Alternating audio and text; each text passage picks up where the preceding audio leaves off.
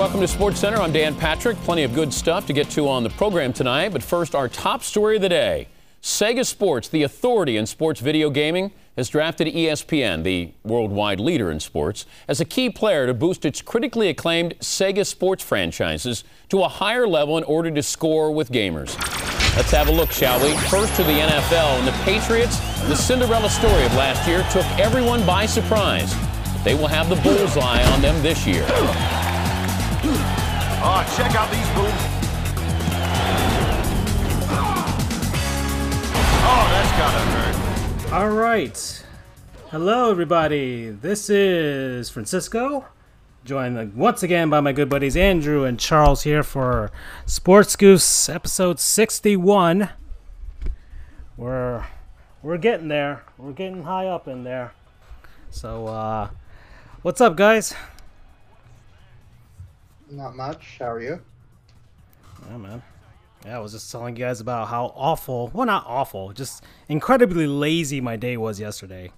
Just complete, like it was one of my, I guess, YouTuber that I watch, Brent Daniel, he calls it his trash day, where he just wants to feel like an other piece of garbage. Just, you know, you don't shower, you don't go outside. I mean, I went outside, but very briefly. You don't go outside, you just kind of wallow in your filth for like a day. And then you snap out of it and it's like, oh, I gotta get out of this and take a shower and clean up your room and just become a functioning member of society again. But that's what I did yesterday. But how are you guys? Surviving. I mean, like I was telling you beforehand, I had court today, and you know, we're trying to figure out the video conferencing. So there's always that concern of trust when, and I think everybody feels this, whether it's in the real world, the video world, where we're gaming, if we're not the control or we're not the host, because we know our technical savvies, we feel that the next person doing it is going to bungle it. And boy, do they bungle it sometimes when they accidentally shut you off, when they forget to invite a client and they're yelling at you saying that your client's not answering because you haven't invited her yet. Or when the other attorney has his desk turned away to do some actual work and, you know, give that person an opportunity to just call the other person and be like, hey, you're ready. So it's what I call dress rehearsal. What scares me, and I think for both of you going in there, I have friends in the legal profession who are enjoying the Zoom procedures, at least for non-evidentiary hearings. All what I do is evidentiary. I'm not a big fan of them. One, because I'm just too conceited and vain. So I'm looking at myself because, you guys, Baby Viking is in full force and effect. We're on week 4. I'm going for the Wolverine look. And when I say I'm going for the Wolverine look, it's going for the merger of Hugh Jackman's Wolverine, ideally the Wolverine, the 2012 movie, I think it was 2012, and the X-Men, the animated series comic book look. Okay. Merged into one. Like May 29th, we're going to shave the chin, but we're going to keep the mutton chops. My family's wondering why I shaved like the mustache. It's because, you know, Hispanic background. I don't have the strong genes to fully grow it, so I just rather have the mutton chops or the the Taft or the Abraham Lincoln kind of beard going on. But we have a goal in mind. A lot of my young childhood, teenage years is spent being Peter Parker. Now I just want to be James Howlett, a.k.a. Logan, a.k.a. Wolverine in my 30s. Because why not? I'm like 5'7". He was like a 5'4" Canuck. I'm not Canadian, but if I'm going to be an honorary Canadian, I'd rather be for that reason as opposed to just being stuck in Canada. So I guess for me is that as we go into the virtual stages, everything, because now it's court procedure, now it's going to be the NFL draft, and I find that very amusing because if I got a judge who's trying just to be a host for a Zoom meeting without hopefully not having pornography appear in the middle, because I'm sure you guys have and everybody out there listening, if your attorney does not dress up in a suit and tie on a Zoom conference, you better fire them, because right now, with a lot of continuance that are happening, you're paying for them to look the part, be the part. They better be coming in like Phil Jackson or Pat Riley on court day. I don't care if it's a UMC motion, or I don't care if it's a full-blown evidentiary here for an hour. Do not allow them to swindle your money because underneath they're wearing a Disney World shirt. Don't be that client. Don't be that victim. But now, because if you imagine a judge is having this issue, I can't wait till later this week, where you're going to have IT guys outside of the NFL GM having to explain to them why their infrastructure is failing because they have bad internet connectivity. The way of the future is comedy, gentlemen. That's my viewing of this week of what we had prior to everything. Oh boy, Andrew, how you doing, man? How's it going? Not bad, just working. Not really anything special to report. That's not a... Well, hold on now. Hold on. You got a certain video game that you just got into, and we had a nice couple, well, not just a couple, a bunch of games this past weekend. That's true. Played my first online games of Rocket League. That was a lot of fun. Apparently, I'm getting better. It was... Well, the mode is gone, by the way. The Heat Seeker game or mode, whatever that they had for, I guess, this past week, and we had a OG Sports Goof Doug actually join us. That was a very nice throwback there, and we I think we had a winning record. I know that for sure. I know we had a winning record. Enforcer, man. Yeah. So and we posted this on our YouTube page, at least. Well, actually on all of our pages. The game that we most especially played was a certain trio that decided to get a little rough. They had a goon coming at me because apparently I was basically Marc-Andre Fleury on steroids for a bit during our gameplay. So Doug basically just became Ty Domi and just to utter annihilation to the other team to allow me and Andrew to take care of the scoring and win the game. We were down 3-0 and came back to win 7-5, which was probably the most satisfying game of Rocket League that I've ever played, and I've played thousands of games now. So that was really good. And I think, Andrew, you're starting to get used to the physics of it. It's a little different. And Charles, I know you've played some already too. So yeah, you can. We had a little trial session. Yeah, you can look for that esports goofs, as we're gonna call it, every time we post something there. So yeah. So wait, you said they got rid of that type? It was a temporary, it's like every, I don't know, maybe like once a month or something, they have like a temporary like experimental mode that they have, and so that was it.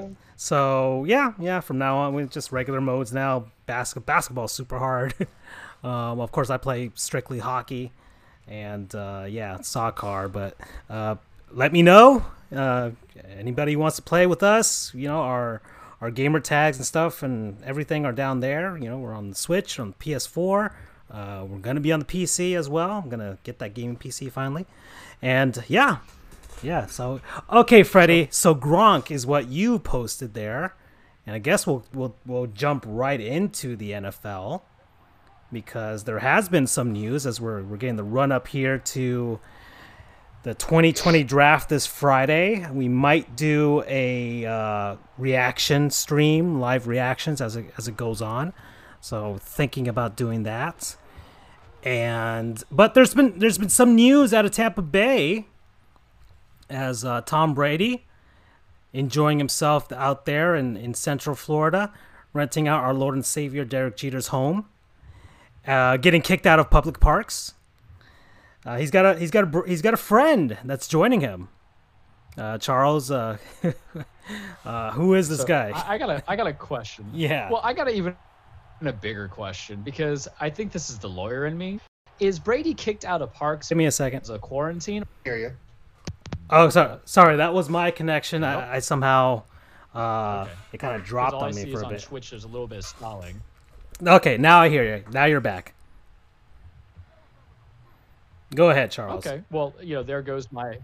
All right. So there goes my Tom Brady staying 500 feet away from the park joke. But let's go to the real. Well, like, you can stupid say nuts of it. this, Nobody right? heard it. Gronk's going If to I didn't Tampa. hear it, The nobody else trade heard it. It's probably better that I don't say it. But think about it this way: have you ever seen Horrible Bosses? Yes.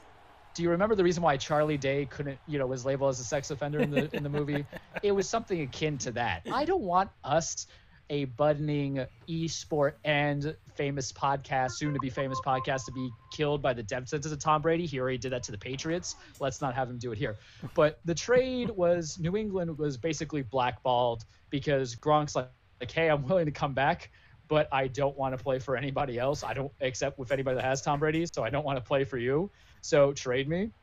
And so Brady gets a tight end who has had a year of recovery. Belichick gets a 4th round pick. And I'm super invested in hoping that the Patriots don't suck this year so I can get a Buccaneers-Patriots Super Bowl. I know it sounds unholy, but there's a reason why. Because now I really feel like Bill Belichick is just surviving to be the bane of Tom Brady's existence. Because Gronk has 1 year left on his contract, $10 million. The Buccaneers, in theory, were already stacked offensively. They have Mike Evans, Chris Godwin. They had O.J. Howard, who isn't a Gronk-level tight end, but he's healthy-ish and isn't as broken. But it kind of feels like, I'm just going to say it, it's prima donna-ish that Gronk's coming out of retirement because he wants to be with Brady and essentially demanded a trade, even though it might be the sweetest demand. It's still a demand because the Patriots had every right to trade him anywhere. Let me tell you something.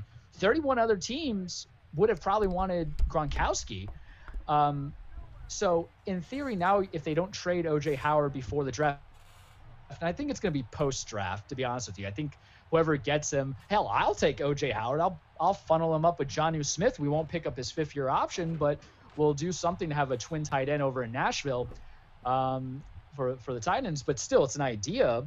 But so Brady's going to have him again, and everybody's kind of going to hype. And I see this as 2 things. So, Freddie, to answer your first question, we're going to overreact just because Gronk's going to add 1 win. So they're going to go from 6-10 to 7-9.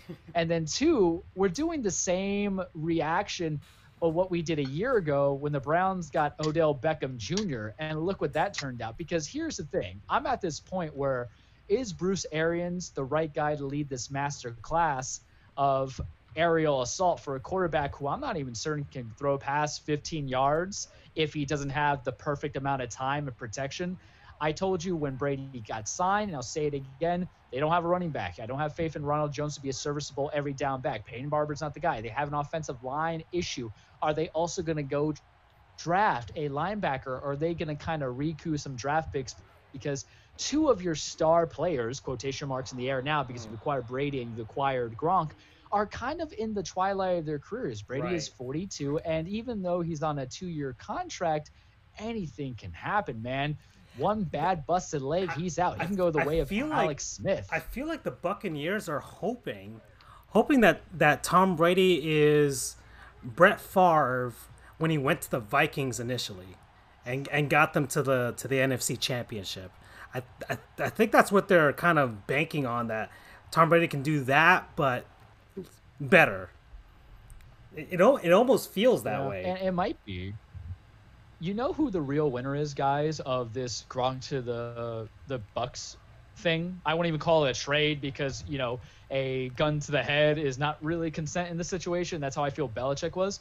The real winner is the Bucks organization, because I went to a Buccaneers game last year when they played the Saints in December, and there was really hardly anybody there, and Jameis Winston was god-awful. But now those ticket prices are going to go up. The jersey merchandise is going to sell. You're going to have a lot of the snowbirds who are going to be like, hey, because the NFL, it already is this way with fantasy football, but now it's just going to open up the doors to a 2-tier fan system. And you can justify being a Patriots fan and saying, well, let me have an NFC team. Oh, and by the way, this NFC team has both Brady and Gronkowski, so let's root for them as an NFC team as opposed to the Detroit Lions, who are taking all the little Jam Bradys instead of the Marshas over there in Detroit.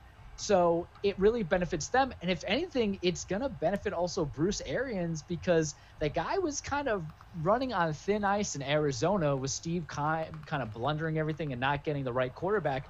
But it's a way of saying, listen, my 7-9 year, even though I'm a supposed master coach, meant nothing. I had a quarterback who threw 30 picks and fumbled a lot. Now I'm going to get this guy that is known to be possibly the greatest Super Bowl quarterback of all time and just best quarterback of all time, even though he only has 2 MVPs compared to Peyton Manning's 5 MVPs this season, but who's counting? He's a tactician, he's surgical, and we're also going to add his buddy who is a legitimate red zone threat. Now, mind you, whenever they do get to the red zone, if they make it to the red zone, let's say all things go well, you're going to have tall boy Mike Evans, and then you're going to have the Gronk being in the middle catching balls. I would kind of be afraid for defenders all around. But like I said, I'm not going to kind of, get too excited early for the Buccaneers, because in that division alone, they still have to beat the Saints. You're the king until you're dethroned, right? So they're king of the South. And then over in the NFC, it's only getting tougher.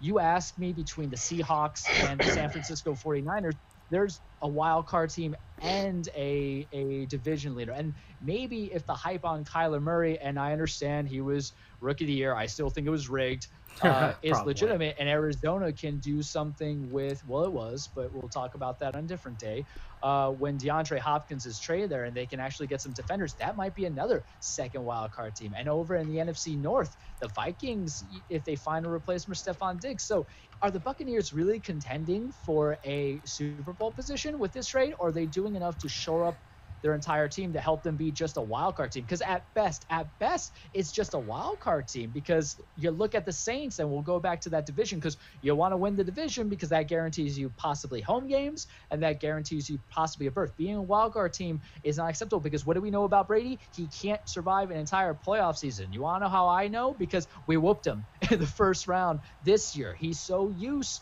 to being the division buys. You look at last year, or 2 years ago, before they were eliminated, when they went to the Super Bowl, they had the benefit of being the number 1, the number 2, and they get the extra rest, the extra preparation. His body takes it and allows him to go on and work as a team. Mind you, I'm comparing apples and oranges, because the receivers on the Buccaneers are vastly superior, but I'm just using it as an example of what they're used to. But you still have to beat a team that has Drew Brees, who might be healthy again this year. He was injured last year. They don't have Teddy Bridgewater, but let's not play the speculation game if healthy. I hate that. It makes no sense to me, because last year, this is this year. If the expectation that person is there in game 1, let them ride it through to 1 through 16 until they're benched, dead, or injured, right? So then they're going to have Michael Thomas. Then they're going to have Emmanuel Sanders. They're still going to have, I think it's Traquan Smith. They might draft another receiver in a very receiver-deep class in the second round, even the first round. They still have Marshawn Lattimore, this whole defensive line that comes into it. And they still have Alvin Kamara. I still feel that you're going to get another bruiser to complement it, aside from the backup who they have, who used to be the former starter in Minnie and in Oakland, I believe. I forgot his name because it's irrelevant at this point. New season, right? But that's still a well-oiled machine, and you gotta think with each step. Yeah, there's that's just looking within their division. They have to contend with New Orleans. I mean, Atlanta had a better second half to their season. They necessarily haven't gone away. Of course, there's some things. There's some question marks with Atlanta, but they haven't gone away either. Well, the Panthers are starting over now that Cam Newton's gone. But that's just within their division. Then you have to look at the rest of the NFC. You have San Francisco that has risen. So it's not like Tom Brady is about to. I mean, he's been in the AFC all this time. Whatever, he's had competition and everything like that, contending with Peyton Manning, all that stuff, and the Pittsburgh Steelers. But now he's in the NFC. Never played there. Never really competed against those teams. Within his division is another Hall of Fame quarterback, which he's never actually had to contend with. Let's say two. His entire Matt Ryan there. His entire time with the Patriots, the AFC East has been awful. I mean, the one time there was even a semblance of competition were those 2 years that the Jets went to the AFC Championship game, and that was it. But other than that, it's just been when he got injured and the Dolphins happened to take the division, that was just like a fluke of a year, anyways. So it's been smooth sailing for him for so long that I don't think he's just gonna come into Tampa Bay and suddenly win a division and then have a first round bye. And I mean, look what happened with losing a first round bye did to them last year, and that's with Bill Belichick and those guys. I don't know if that's. I wouldn't say Bruce Arians is on the level of Bill Belichick with regards to coaching resume. So, yeah, the Buccaneers. I mean, So it'd be let me funny ask you- if throughout all of this, I mean, the Buccaneers have been having mediocre records their entire time with Jameis Winston at 7-9, 8-8, and all this jazz. If they finish with the same record, then they've gone nowhere with an even older quarterback.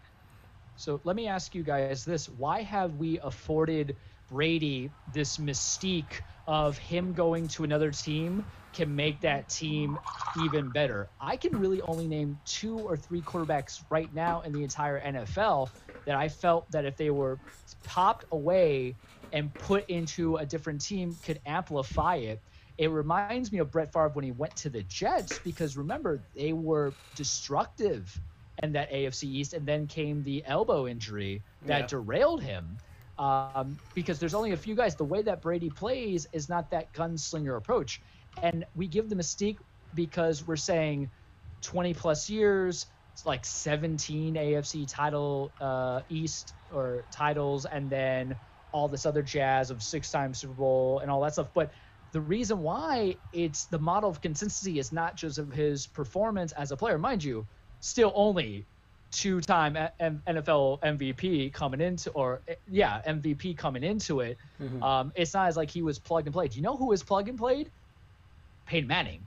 He went to the Broncos, and it was a torrential downpour of FU bombs to Jim Irsay over there to Indy from Denver's own. The reason why is that the organization that Brady played with was the model of consistency. Well, And John that's Elway what was kept him building going. something, was building towards something, and he knew he needed a quarterback that could get him over the top, and not just any quarterback. He had a Hall of Famer there, an all-time great. So, but I think I get what you're saying. The Buccaneers haven't really been building up to this. It wasn't. If it's anything, it's a windfall, right? Yeah. It was the perfect storm. The only thing they did right was signing Mike Evans for an extension, because apparently Bill O'Brien doesn't believe in giving dominant top 5 receivers money, but that's a different team and a different organization. But continue. Yeah, I mean, it's. Well, Tom Brady has earned, of course, all the compliments and the accolades and all that stuff, but I don't know if it seems like it's too late. I feel like we're gonna get Joe Montana with Kansas City, or baseball terms, Willie Mays with the New York Mets. It could reach that, or we're just gonna get a service. I don't know if the Buccaneers are, because Jameis Winston was so Jekyll and Hyde. He was great one minute, and then the next minute he was awful. I don't know if they'd be really content with Hall of Fame quarterback, but of course all the way down in his at the end of the twilight of his career. We're pretty much at the end of his career. We just need him to be a game manager. He's the ultimate game manager for all the last minute Super Bowl victories and all that stuff. So I don't know if they'll be content with a average quarterback at this point. Maybe that's what they want, and they want to surround him with the pieces and everything that he wants. But it is. I still feel this is like a knee-jerk maneuver by the Buccaneers to do something loads of money off of, but it seems so. I guess the good point that you made was with the Broncos. I felt like the Broncos built up to that. Like John Elway was like building up to this team being something greater, whereas the Buccaneers are like, oh, let's try and see if Tom Brady will work for this. And it doesn't seem like they are building up to this contention that they're suddenly thinking that they're going to be automatically now with Brady. And may I ask you guys this question? let's say all this is for naught, and my prediction of them going 7-9 is actually correct, which would surprise me because I like to be wrong sometimes, not in this endeavor. But let me ask you this. Brady, who has known his entire career to succeed on a 2-year deal, that is what he has, and I think it's essentially guaranteed regardless. They go anything lower than, let's say, 9-7 or even 8-8, because there's that idea of the veteran always says one more year with the right team. Does Brady just call it quits? Because then he finds himself in the cesspool of what a lot of old veteran quarterbacks who have to hang it up, not because their body's given away, but because it's too far gone on the team itself and they're so far back. Because one day the salary cap will hit you. One day you have money invested in this tight end, this receiver, and then you got to get a new running back, and you got to invest in this quarterback. You go below 500, are you off in the sunset? Because he hasn't done that. He hasn't been in a situation like that. And I know he wants to go away on his terms, but it's not like basketball where you could be the shining star on a turd team, because football is you're reliant on the other people. So if the guys that you have keep dropping passes, the linemen keep fumbling the ball when they're snapping it, the receivers, fumble themselves, what have you, the defense just gets shredded like they did 2 years ago. You want to be in that environment? Yeah, so I'm looking back at, let's see, Brett Favre was 41 years old when he finally retired. Tom Brady is now 42. He is on a 2-year contract with the Bucs. I'm thinking, if it's disastrous, would he demand a trade to someplace else, and would the Bucs oblige? I think, well, it all depends on how he does. I think he would probably, even if he had a bad season, I think he would chalk it, and if the team was bad, I think he would mentally chalk it up to, well, I had a bad team. Bruce Arians wasn't the coach. He wasn't the right guy. I'll go to, I don't know, what's another fringe team that's kind of been knocking on the door lately, and hasn't really gotten over the top. Not sure. Well, trying to think. What would be a fringe team that kind of would try to put themselves over the top? I don't know, the Chargers? The fringe team that tried the Raiders? was Minnesota. The Raiders. I can see the Raiders doing something like that. Maybe. I mean, he is a Bay boy. Granted, he's going to Las Vegas, but Tom Brady in Vegas actually sells more money to me as your quarterback instead of Derek Carr. Poor Derek Carr. Remember, Gruden wanted to get Brady, but I think the owner was just like, nah, it's not happening for numerous reasons coming into it. But a lot of teams are set onto the future, and I think what happened was, had Jameis not thrown 30 picks, even if he had 20, even 20, I don't think they would have let him kind of go, because you could probably have got him at a cheap deal, or not cheapest, but a cheaper deal, right? Because here's the issue. If I'm them, and I really say offensive tackle isn't what I need, I would trade out into the back in the first round, acquire a first in a couple of seconds, because I would get another premier player on the line, and then you kind of have to go for the quarterback of the future as well, and give them the Brett Favre, Aaron Rodgers effect, that in case Brett really pisses you off, Aaron Rodgers was ready, right? Because that's what happened. Fate came in, her in the game, Rodgers showed some potential, and that allowed them to make the decision to move on. Mm-hmm. And the same, they could get Jordan Love if they wanted. I don't know enough about him. All I know is people tell me to ride that hype train, and it's the same equivalent of Patrick. I didn't know who Patrick Mahomes was, but I knew who Deshaun Watson was. I knew who all the other the quarterbacks were, but people were like Patrick Mahomes, and it turned out they were right.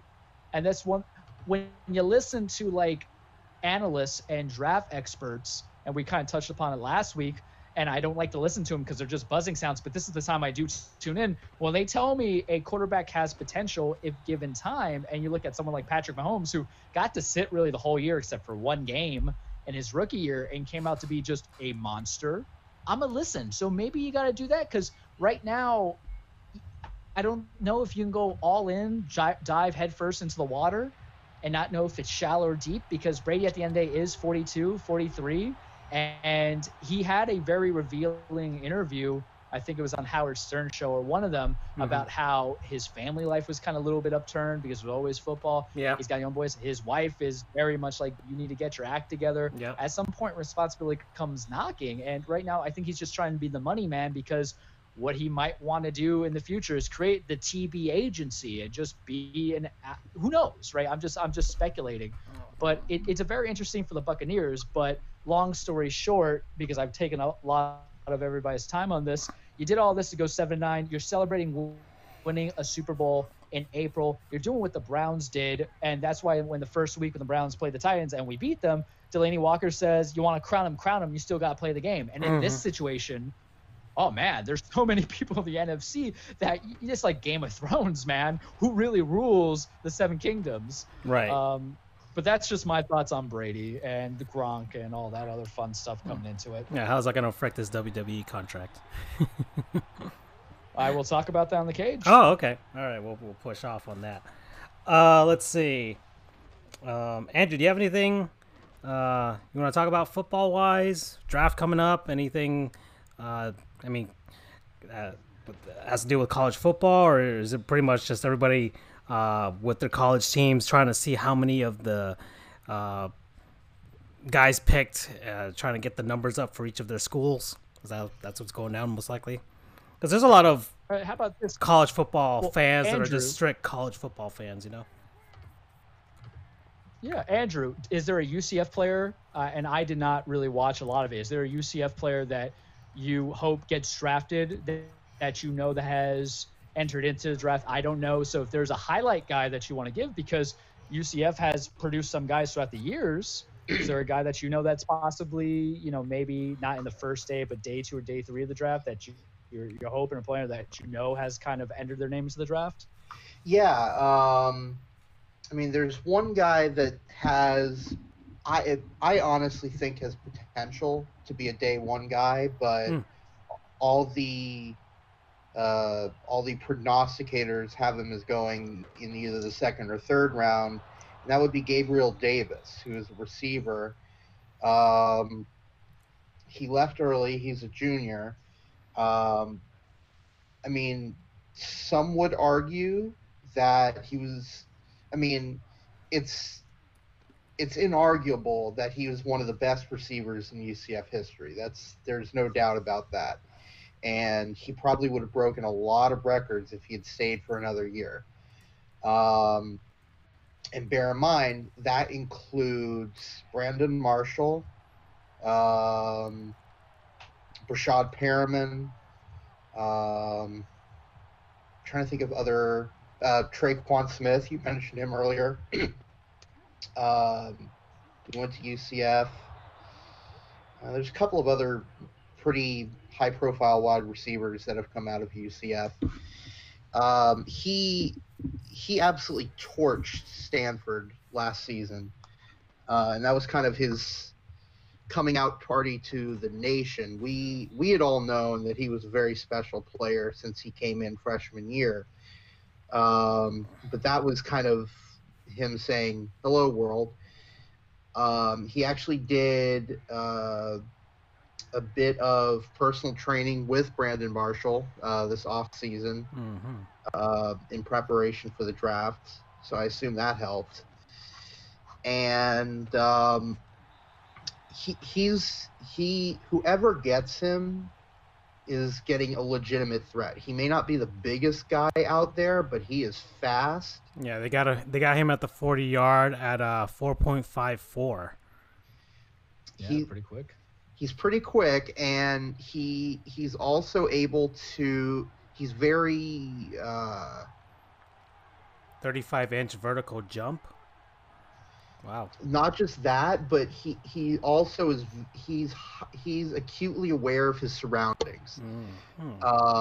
There's a clip of him at the combine where he made like an over the shoulder or over the head catch, kind of leaning to his left because it wasn't exactly the greatest throw. But he made the catch look easy and kind of saved face for whoever that quarterback was. He's hyper aware of his surroundings and his space, his place in space. So he's able to kind of contort himself or angle himself in ways to make catches without compromising positioning or whatever. So he's very good at that. How's his hand? Is he high or low on the drop level? Because if I'm a GM, if I love to play this game, he doesn't drop a lot. He's so very he's the Clifford sure-handed. Franklin, basically. If anybody's seen the replacement, he's got the stickums on his hands. Yeah, obviously he wears the stickum gloves like everyone does, but he does not drop a lot. To the point where, look at some of his highlight film. We're more surprised if he dropped the ball. Very low drop rate. Next, I would have to say is Neville Clark. He was one of our defensive backs. He also left early. Very solid guy for us. He made a lot of big plays when it counted. A few big interceptions for us. He'll be very solid, whoever picks him up. I'm trying to be as unbiased as possible here. He wasn't as splashy or make the waves that Gabriel Davis did on the receiving end, but then again, very rarely do you have a defensive player really get the same amount of attention as a wide receiver will. But his big thing is he's a real ball hawk. He's okay at tackling, but his big thing is he is very good at reading the quarterback and reading plays and letting it develop, and then he'll come in just out of the middle of nowhere and intercept the ball. He has very high football IQ and awareness. I guess sort of. I'm not comparing necessarily to his skill set, because I don't know nearly enough about football players. But I'd say his IQ is up there. His recognition is up there with let's say Richard Sherman during Legion of Boom days. That's pretty good, and that's kind of definitely something there. Yeah, Sherman was a 5th round pick out of Stanford that had to earn his keep, and he's one of the premier guys. And a small school like UCF, if they have a guy who gets the reps in, gets elevated on the bench and on the depth chart, has his opportunity, could do something great. And then I guess the last guy I want to highlight, and we have a few guys in the draft this year that can be solid contributors. I'd say the last person that I would highlight is Adrian Killens. He's a running back for us, and he is, by really any sort of metrics, especially in football metrics, he's a running back. He's tiny. He's 5'8", and I want to say 160 pounds. Let's see, he may have picked up some weight since the last time I looked it up. Let's see. He hasn't picked up more of the Darren Sproles kind of effect. Is he? He is fast as fuck. Is he more of a pass catching, or is he pass catching? Is he more for running in the lines? Is he a guy who hits the edge? I'm trying to look up his combine stats this here. He's definitely more of an edge guy. He is able to run up the middle, especially if he has a very good offensive line, which is what we had in 2017, which is where he made a real name for himself nationally. I would argue, and I think a lot of people would agree, he was the fastest player in college football his whole career, which is 2016 to 2019. I like this. They got it here as on the first thing that pops up here, and the first 2 videos of him are titled "Speed Kills." No, seriously though, He's ridiculously fast. I mean, he was a track star in high school, so that makes sense. 5'8", 164 was his measurements in his senior year. Let's see, 2017, which was his sophomore year, he ran for 790 yards, 10 touchdowns on 122 carries. He is very versatile, though. He caught 25 passes for 169 yards. His big thing is speed. I've never seen anyone as fast as him, and I've seen some fast guys at UCF. Not personally necessarily, but we've had really fast guys. We've had Quincy McDuffie. We've had who else? Storm Johnson was okay in speed. Shit. It's killing me that I forget his name. Mike Hughes was also pretty decent, but he's the fastest person I've ever seen.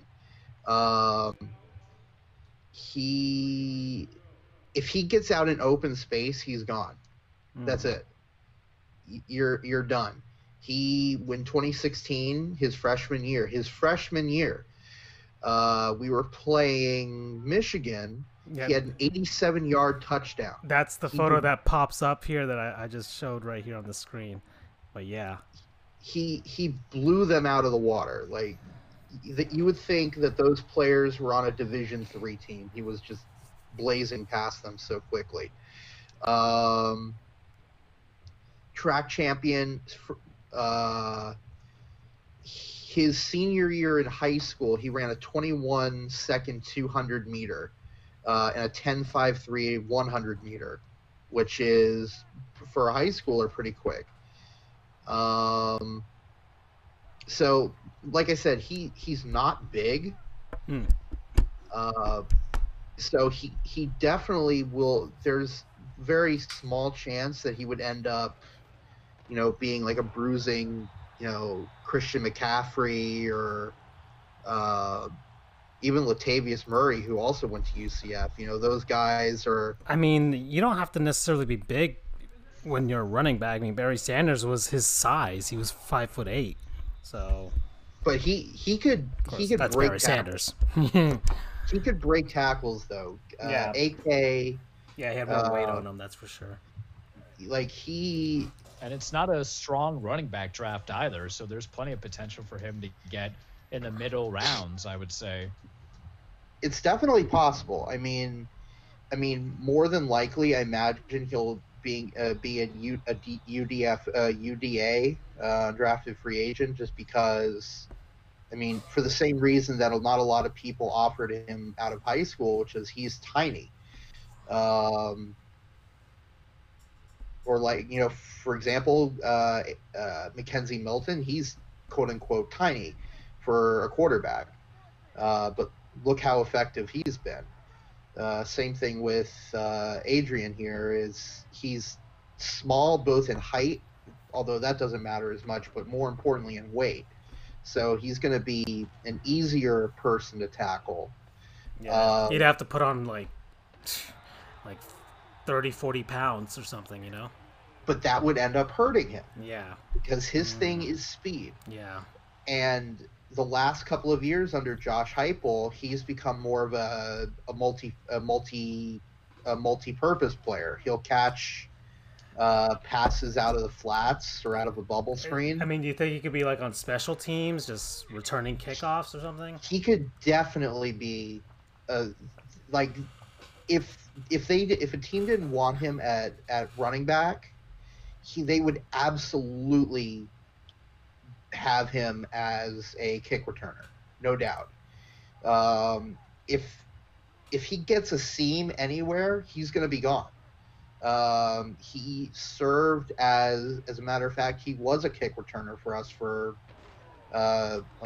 we rotated our kick returners. But he was one, there was one in particular against ECU, where he just blew past everybody. So, no matter where they put him, if they put him kind of as an outside receiver or a guy that can go to the edge as a running back or as a kick returner, his speed will be a huge asset for whoever picks him up. Okay. And like I said, there are a couple of other guys out there. Nate Thompson. There's a couple of other guys that could go on, but those are like the big three that people may know on a national level. Gabe Davis, he's going to be drafted, period. Mm-hmm. There's no doubt about that. He could be in the first round. I think he could be a first rounder. I don't necessarily know how deep the wide receivers are this draft. It's ridiculous, man. Like there's at least projected, there's at least projected 5 or 6 receivers going within a lot of the mock drafts in the first round alone. So compile that with the first 2 rounds, you could still get a lot of talent in that third round coming into it. There's plenty of names out there that can show, because aside from Jerry Jeudy, you have Justin Jefferson from LSU, you have T. Higgins from Clemson, Henry Ruggs III, Brandon Ayuk, you have a few other guys that come into it. Now you add in Gabe Davis to get a guy who you say could be a starter after some time seasoning in the 3rd, 4th, 5th round is just a boon for whatever team drafts him and keeps him. Yeah, like I said, a lot of people are expecting him to be a 2nd or 3rd rounder, which I guess is fair. He, it's undeniable UCF does not play as tough competition as, your LSUs, your SEC, your Power 5 teams. That doesn't mean that we're not as good as some of those teams, but, we're overlooked, if you will. Mm-hmm. But he could absolutely be a starter and a huge contributor for whoever picks him up. Okay. All right. Anybody else that you guys are looking forward to? There's of course on my end, Dolphins fans have the quarterback question mark coming into the draft here as to who to draft now. As pretty much everybody expects the Bengals to draft Joe Burrow and get that out of the way. Actually, something funny I want to tell you. I don't remember where I saw it on Twitter. I don't remember who actually posted it on Twitter, but apparently there's a sports book that has the odds at Burrow going first at -100,000. Wow. So a $100,000 bet on him being drafted first would earn you $1. Okay. So I'm actually strongly considering. I've never bet in my life, but I would actually consider putting $1 down on that in the hopes that, let's say, the Dolphins decide to trade up and pick him, no, if he's first overall. The Bengals. You throw 3 first rounders at me in a second, I'll trade away. The Dolphins have the Dolphins have stockpiled a ton of draft picks. Don't they have 5 in the first 2 rounds? Yeah, so the Bengals will pretty much just ask for those 5. So right. That's probably what would happen. Although, and so a lot of people are saying, all right, Chris Greer, this is your your one and only chance to do this, because if you fail on this pick, you're not going to be returned to the Dolphins. That's for sure. Right. But I guess most Dolphins fans are saying draft Tua. Everybody knows the concerns for his injury history. We all know that. But people are looking back at what the huge mistake the Dolphins made when they had the choice between Drew Brees and Dante Culpepper, and they thought, oh, Drew Brees has a terrible injury history early on in his career, thus we're going to go with Culpepper. Lo and behold, it was the other way around, and of course, Drew Brees is going to be a Hall of Famer. So people are saying the Dolphins don't make the same mistake. Draft Tua, see how it goes. I'm on that boat too. I'm at I think I forgot who said it, but it's like the Dolphins are choosing either to be to avoid greatness because there's a chance of injury by choosing perpetual mediocrity if they go with Herbert. That's the other choice the Dolphins could make, because and for me it's go for it. If they mess up, look, it's just another few years they can just draft again. Heck, the Arizona Cardinals drafted 2 quarterbacks twice in a row, so it's not like it hasn't been done or it can't be done again. So I would still I just keep hitting the quarterback button until I get the right one. That's what I would do for the Dolphins. We've been waiting forever since Dan Marino retired. It's just go for it. Go for it. If he gets injured and it is what it is with him, then fine. We'll try again 2 years from now if that's the case. But that's kind of the huge question mark there. Of course, there's people that are thinking, well, what if a team like, I think, what was it? The Detroit Lions, right? They pick ahead of the Dolphins, I think. Yeah. Okay. So they're number 3. So how it goes? It's Cincinnati. It's Washington. And there's some rumors the New York about Giants them wanting a quarterback. Yeah. No, it's Detroit, then New York. Then New York, it's right. The Dolphins. Yeah, New York doesn't need a quarterback. So people are thinking, well, the Detroit Lions could make that pick. Then it's like, okay, should the Dolphins try and trade up just to try and get him? And a lot of people are saying do it because you don't want to risk the chance that you lose Tua. But then I'm looking back and I'm like, man, the Dolphins have all of these draft picks. And I'm thinking... And mind you trade away players to get that. Right. You trade away the Minka Fitzpatricks, the Kenyon Drakes, all these other guys. So Laramie Tunzels. I'm thinking if we don't even get Tua, we can still draft other guys and start building the core. And I don't know if this is a good comparison or not, but I'm thinking like back with the Herschel Walker trade where Minnesota traded their boatload of draft picks to the Cowboys for Herschel Walker. Lo and behold, those are all the great Cowboys from the 90s that got them their Super Bowls. So I'm thinking, well, what if this is the Dolphins' moment to do this, to use all those draft picks to build the core, for whether it's, even if it's not the flashy quarterback position this year, well, you could do it next year. I don't think the Dolphins are going to be any good next year anyways. I don't think they'll be that much improved. If they're even worse, it might even be a good thing, and they can just get whatever Lawrence from Clemson or something. You never know.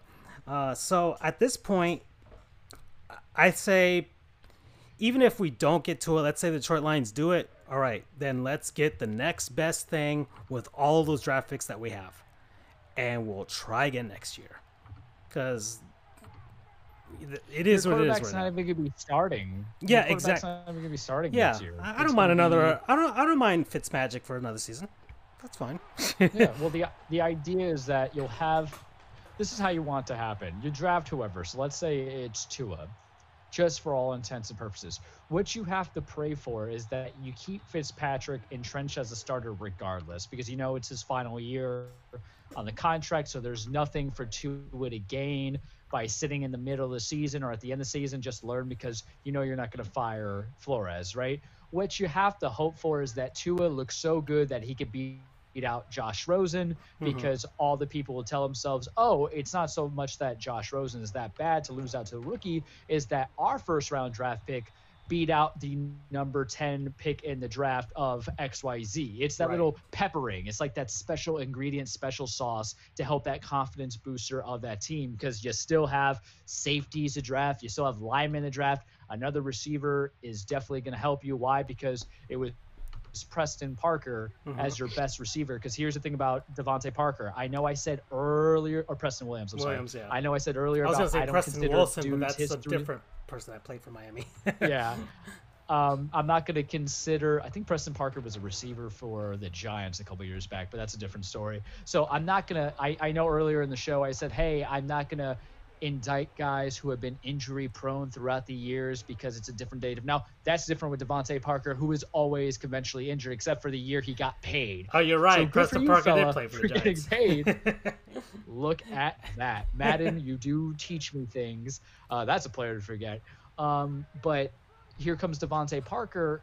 Like, you know it's going to happen. He's going to get a paper cut, be out 2 games. So you still might want to get another receiver, unless you're just shipping out second rounders to other teams who are just going to accept that as trade bait. Looking at you, Bill O'Brien. So it's interesting because if you look, the last team I saw that had 3 first-round picks was the Minnesota Vikings about 8 years ago, where they picked up Xavier Rhodes. They picked up the defensive tackle. Was it Sharif Floyd? Yeah, whose knee went and was no longer surgically repaired or proper. And I think that was the year they also had Christian Ponder, but I don't quote me that for sure. Maybe it wasn't, but they had 3 first-round picks, and they had guys there for longevity because you want to do it because the whole idea is let's draft them in their rookie years and contract years of a new CBA because we don't want to pay them after year 5 or 6 anyway.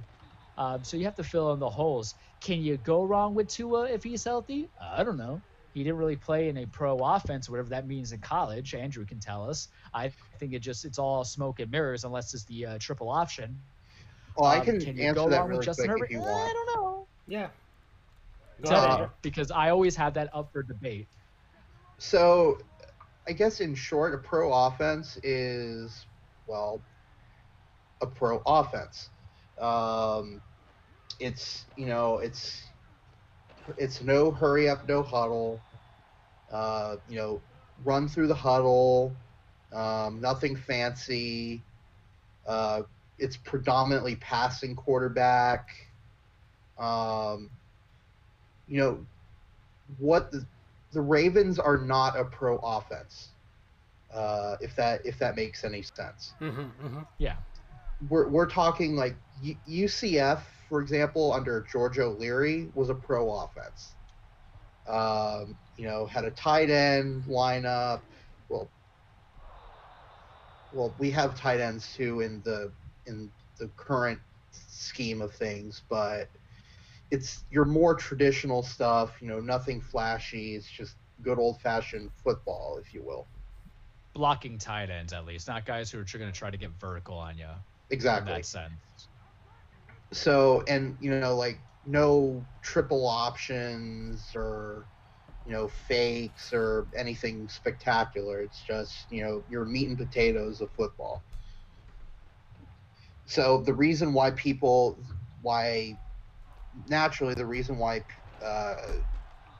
teams like quarterbacks that are in pro style offenses is because they're a bit more accustomed to what they'll experience at the pro level. Although it seems like that's changing a little bit with what the Ravens are doing with Lamar Jackson. Yeah. All right. Because the last time you hear he comes from a pro offense early for me was when Jameis came out, right? Because that was the Jimbo Fisher lie that they told us, that Jameis was pro ready and he could do things, and he ends up leading the league in turnovers. Because that's also, if you think about the guy who probably ran the most pro offense ready in college ball out of those who were selected, I would imagine it's Jake Fromm in Georgia, right?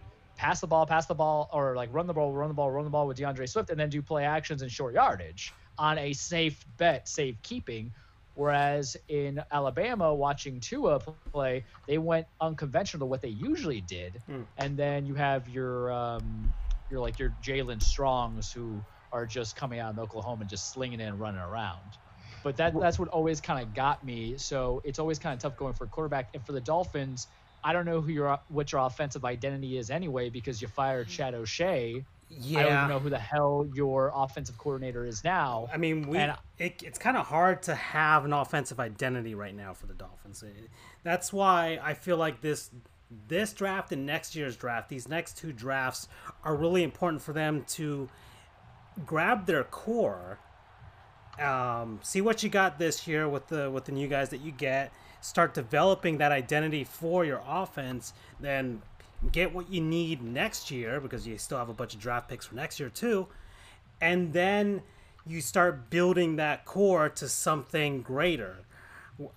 Even if we can't get Tua this year, we draft the quarterback next year.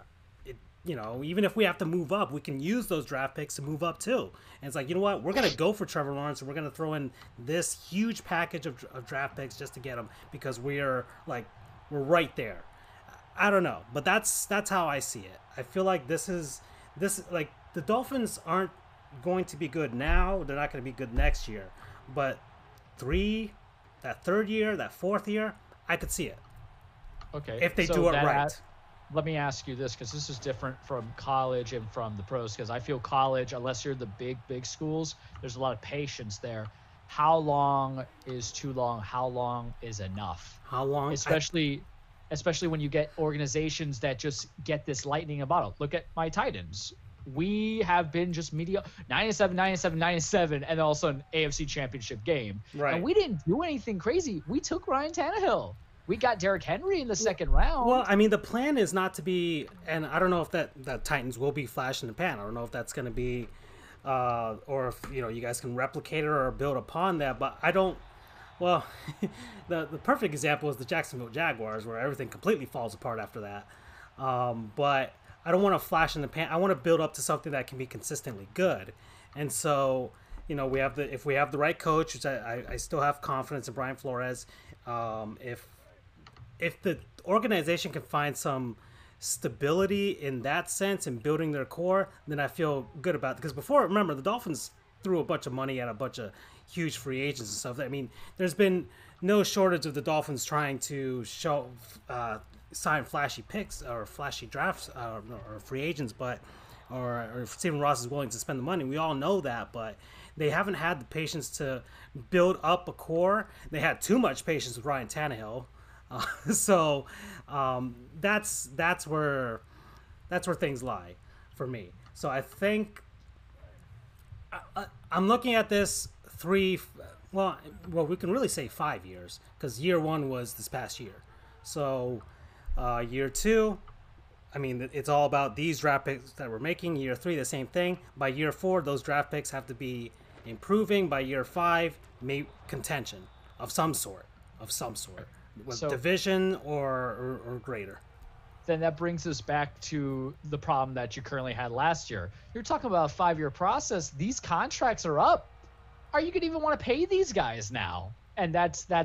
I mean, let's talk 5 years from now, and assuming all and that's things... that's where we have to have a good front office, because if we have to have guys that can look, even if we have to let go of some guys or make some trades, whatever, guys that can evaluate talent. And that's also a huge problem with the Dolphins. That's a whole other thing. We don't even know if the guys that are running the show right now even know what the heck they're doing. So that's the other thing.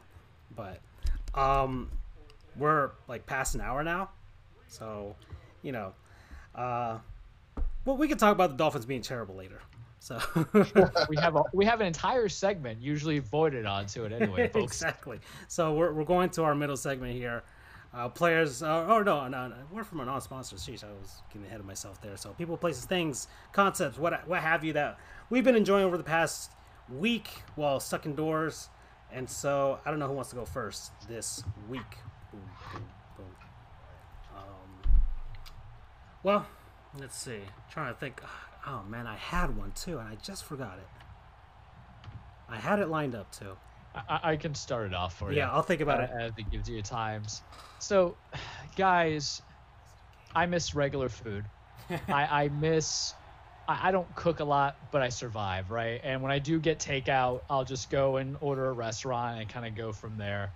And I miss Spanish food like crazy. I miss being able to get a burrito, because apparently all the places that I would go to are closed out. I miss it. So I asked myself, who is there ready to be accessible to me, to make me survive, that isn't Publix? I went to Publix today. They're not my non-sponsor. I was very much hated because I came in like, I just want a pub sub and some water, guys. It would be but I miss like regular food. And we've given them the shout out before. But here's the thing about sponsors and non-sponsors. If you're kind of always kind of giving me some love, I'm gonna give you some love too. You know, you can always come back here. We'll recycle you, go from that, because when I want some real food and I'm sick of the fast food, even Taco Bell, and Taco Bell's the love sometimes, but when I'm even sick of Taco Bell, even though they have a new fire Doritos Locos taco, which you know your boys can get down on real fast, because I am the guinea pig, even though I have not done the KFC thing, but something tells me on certain kind of foods from KFC, I'm gonna get something worse than the CV. But it's Friday, you know, it was Friday night, it was Friday night. I wanted a real meal, man. I wanted something with a main base and some sides. I wanted to be tasty, and I wanted something to enjoy. And we've talked about it before, but we'll talk about it again, especially since they were kind of desperate. I'm gonna give some love to Flanagan's because they were still available. Right. You know, I knew exactly what I wanted. I wanted my half rack rib chicken sticker combo with my stickers hot, with some blue cheese, some fries, and my ribs. You know, I got that for me, I got that for the family, and it was just chef's kiss, because this whole quarantine, I've been saving money by not going out to eat. And trust me, when your boy is ready, he's gonna have himself a big ass burrito from Rancho Chico or wherever I can get it from. But you know, I have to see what places are accessible to me, to moi, to myself. And I was like, all right, I don't cook a lot of ribs. I've never attempted to. And I'm afraid that if I did it, the government would invade my house to see how they can use my weapon of mass destruction. So I already know that I can't go from there. There's something about them curly fries that I like, because I'm a curly fry kind of guy, and their curly fries aren't like Arby's. No offense to Arby's, I've given you love in the past, but they're not crunchy hard. They're nice and soft. I could dip it in my blue cheese. But you know what really kicked it for me, you guys? It was the hot sauce on the zingers, or not the zingers, I'm thinking of Ale House. The hot sauce on the chicken stickers that really was just rich and crispy and tasty. And all went well with me rewatching Daredevil Season 3 for the second time. It was just a perfect storm of perfect meals that wasn't just me eating leftovers for the umpteenth time in a row of chicken milanesas, or any kind of burnt steak by Charles, or just having a yogurt with his protein shake. So Flanagan's, for being desperate enough to open A little bit right now, so give us a second, because Charles, and you be a have been heart completely beater. silent for a bit. Oh no. Yeah, my I don't know, it went down a little bit, so you completely blacked out there for like the last 10 seconds of that. Well, it's fine. It probably wasn't PG-13 for my love of Flanagan's as it is. But folks, if you want to get yourself a meal or a delicacy of takeout, that you can just pick it up for a decent price that will feed you for 2 days, because that's how I do things when I go get takeout. I don't want to eat in one sitting because I'll hate myself later. Not because I ate too much, but because I don't have nothing for the next day. You get a little bit of ribs, you get a little bit of stickers, you get some fries, and then that's lunch tomorrow. Get yourself some Flanagan's. Help support, I guess, the small businesses that deal with the food, restaurants, whatever. Just go get good food. Yeah. You can only eat Taco Bell so much. Trust me, I know this. Yeah. Promo code Tasty. I think that was my last one, and I'm always gonna say that when I mention them. So Tasty. Get yourself some Flanagan's, buddies. Oh, I thought you go over like Big Daddy, because that's the Big Daddy. That's what their the name liquor of- store, Yeah, right? exactly. Yeah. I'll go next. I know that you had just mentioned them, Charles, and I know that we have covered them before, obviously, but my non-sponsor of the week is Arby's. Oh, that's a good one. We kind of made it like a point almost to, we never usually go out that much, or we not recently, but to kind of retain some normalcy, we've said, all right, we'll go out, like not go out, but order out once a week to get food or whatever. Last week was Panda Express, which was okay. They're usually better, but they've been going down in quality recently. No offense, Panda Express. But this week, I was like, I haven't had Arby's in a while. And their motto, and despite all the joking from Jon Stewart and Stephen Colbert and John Oliver saying that Arby's is not that good, I like Arby's. They have the meats. Yeah. And their curly fries, very good as well. Although I do have to agree with Charles that Flanagan's has absolutely incredible curly fries. I love those. So I was like, you know what? Let's go get some Arby's. We went out. There's one pretty close to us, which I was kind of surprised by. The only one I knew was up in North Miami, but there's one relatively close in Calle Ocho. So we took a little bit of a drive over there, which was nice, getting out of the house.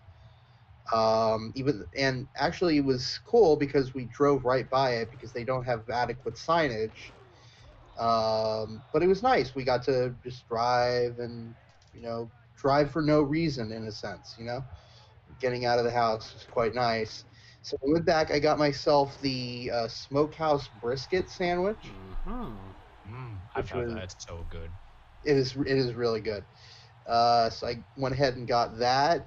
Got myself some potato wedges as well. Skipped the curly fries because they are incredibly loaded with calories, and I'm still trying to be good and lose weight. I'm down actually 35 pounds in the past few months. So, Whoop whoop.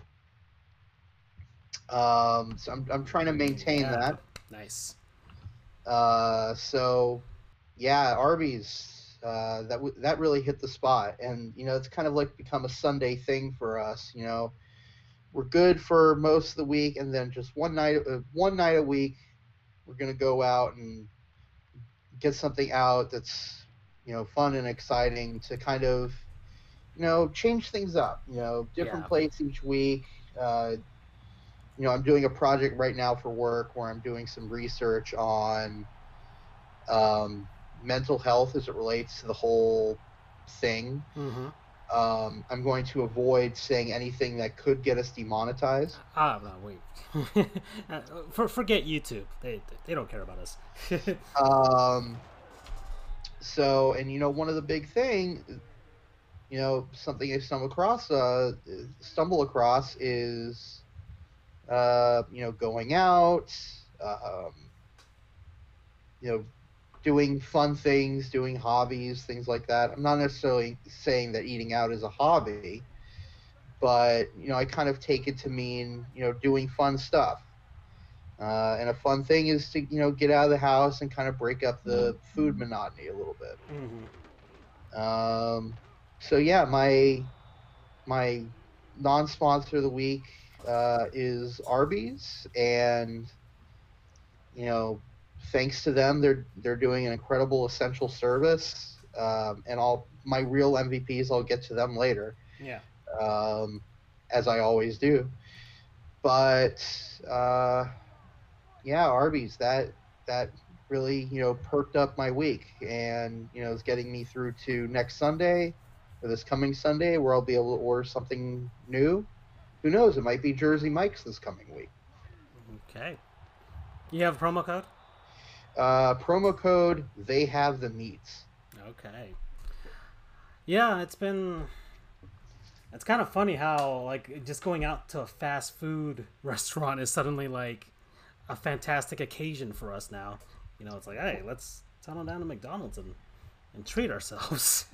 Well, I've been thinking about it, and a lot of things undeniably are going to change in everyone's lives as a result of this. I mean, we're still in the middle of it, but I know that things are never going to be the same.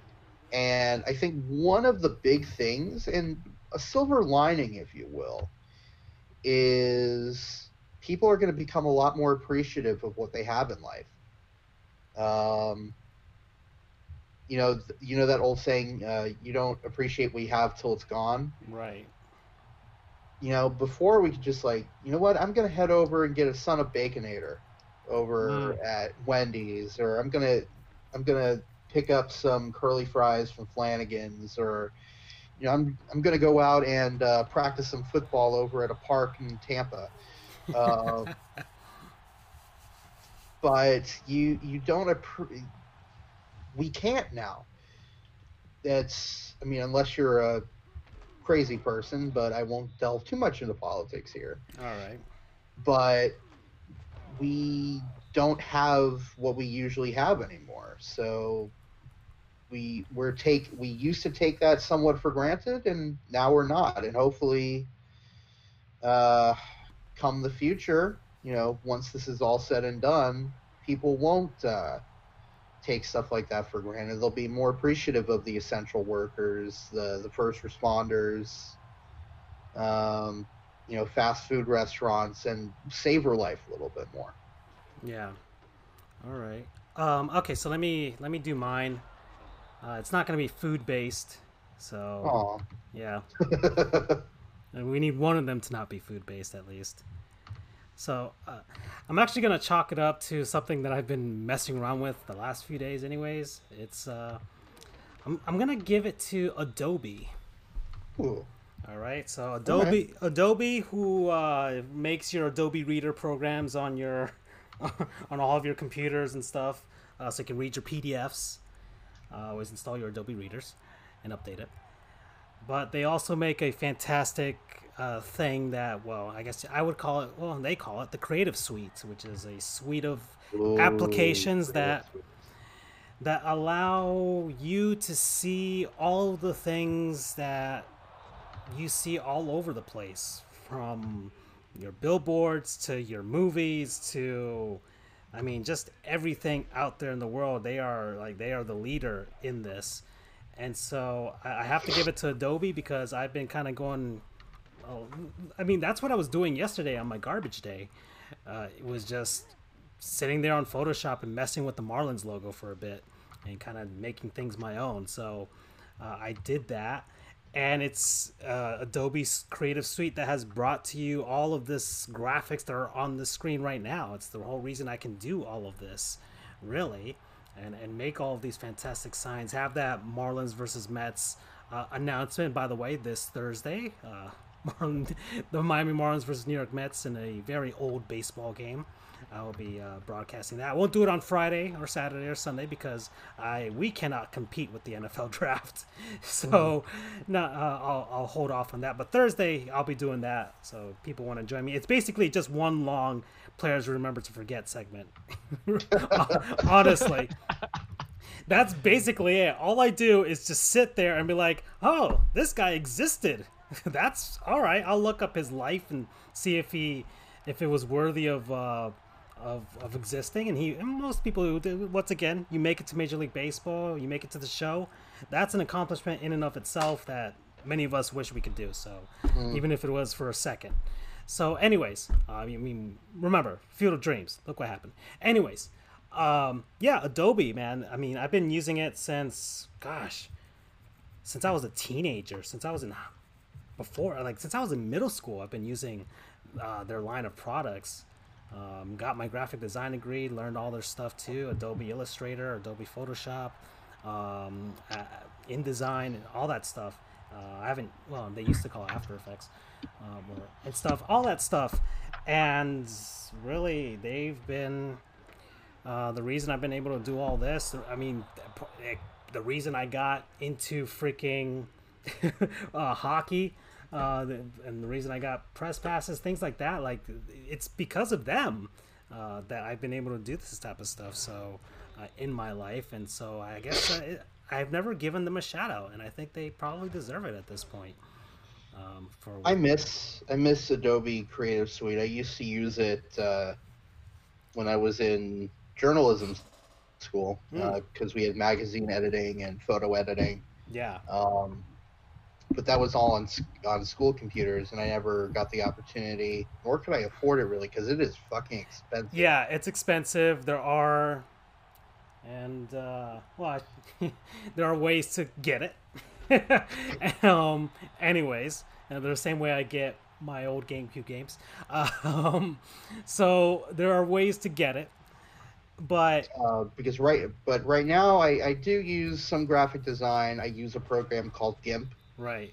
But no kink shaming here. Yeah, but there's a stark contrast in quality, that's for sure. Absolutely, not a doubt. The people that do make this work really hard on it to make it intuitive and just, I mean, it is the standard, all right? It is the standard for anybody. No, not a doubt. For anybody that wants to do any form of, I don't know, just branding, marketing, anything that you want to just show off.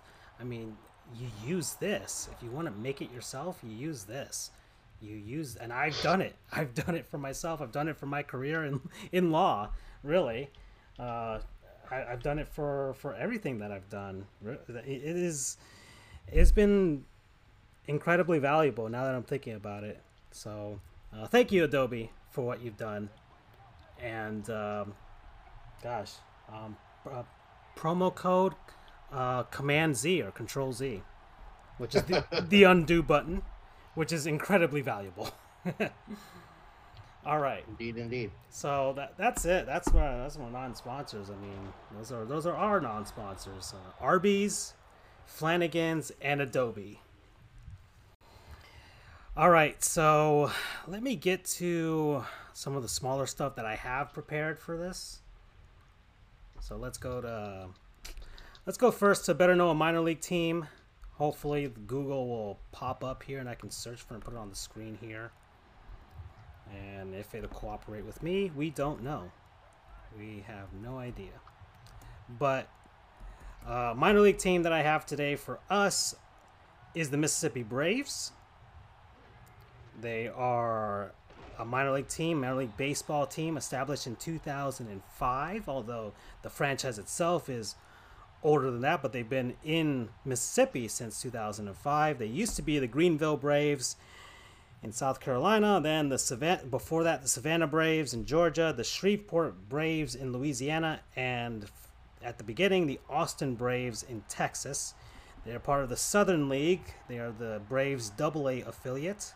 They've only been the Braves affiliates. The Braves own the team. That's the Braves moniker on all of their teams. They've won no notable championships here. John Smoltz played for the Mississippi Braves on a rehab stint in his career. So those people in Pearl, Mississippi, got a chance to see a Hall of Famer. And yeah, they play in Pearl, Mississippi. They play at Trustmark Park, which also opened in 2005. Seats 8,480. I was gonna say an 80,000 seat minor league park. Wow, no, 8,480 seat stadium that has a full service restaurant that is open year round for lunch. So if you're in Pearl, Mississippi, you might want to give them a call and have some no touch delivery or some carry out right now. Anyway, so that's the Mississippi Braves. So that's one. Got that out of the way. I got a Let's Haul, y'all. Ready for you guys as well. My Hall of Famer for today is Mike Mussina. Ooh. Hey. Yeah, I thought I'd get that name out there. The Orioles legend. Well, technically, he went into the Hall of Fame with no team on his hat. He went blank. Yeah, I can see that. So he himself decided that he couldn't choose between Baltimore and the New York Yankees, so he's like, neither. So I was just saying it more to tick off our resident Yankees fan here. Well, Moose is a weird feel, though. I gotta say, because I don't even know if he really should have gotten Hall of Fame as opposed to Hall of Pretty Good. So well, it's his I choice. I don't mean, take insult. I mean, I think Sabermetrics would say that he did deserve to get in. So and then, Yeah. So I think he's probably one of those first guys where you look back on it and it's like, yeah, he was that good. I mean, I think he has like an 83 wins above replacement. He was that good. So this is his Hall of Fame entry here on the Hall of Fame website. Finished with a career 270 wins in 18 years. Logged 17 seasons of 10 plus wins. Played for both the Baltimore Orioles and the New York Yankees. So initially with the Baltimore Orioles, he was drafted twice twice by the Baltimore Orioles. He was drafted out of high school initially. He's from Pennsylvania. And then he was drafted again the second time in 1990 when he was playing at Stanford. So I guess you would say he's a smart dude. Got a degree in economics, so he did graduate. 5-time All-Star, 92, 93, 94, 97, and 1999. 7-time Gold Glove winner, including his final year in 2008. Led Major League Baseball in wins in 1995, part of the Baltimore Orioles Hall of Fame. He never won the World Series with the Yankees, though. So I think he only had one 20-win season, too. And that was in his second to last year or final year, I believe. It might have, I mean, he had a fantastic final year that kind of calls into question, like, man, if he had stayed that one last year in 2009, maybe he would have gotten a ring with that 09 Yankees team. But of course, maybe things would have been different, butterfly effect, what have you. But it's he played 8 seasons with the Yankees. And yes, let's see, he was 39 years old. His final stat line in 2008, 20-9 with 3.37 ERA. Oldest first-time 20-game winner in big league history. So, and there's his Hall of Fame plaque on the screen there. Blank. Moose was his nickname. 91-2000 with the Orioles. 01 through 08 with the Yankees in that basically that entire 2001 through 2008 period where guys would sign on with the Yankees would just nab all these free agents and stuff, Jason Giambi, Randy Johnson, Mike Mussina, and led to 0 championships. Yeah. Yeah. Or the Cleveland Browns of that era. It's okay. I mean, 04 LA Lakers, basically. Stretched out over 7 years. So yeah. So that's Mike Mussina, everybody. So let's see. Do I have player we remember to forget? Because we are going to this is I guess a football centric episode with the draft coming up. So I went with a football centric choice here. I don't know if you guys have heard of this guy. I just found him on Pro Football Reference and clicked the first random picture that I saw.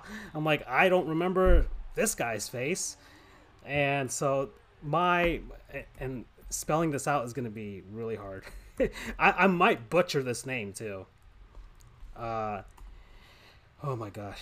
Okay. And Gabaja Ventimiglia. It has to be. What?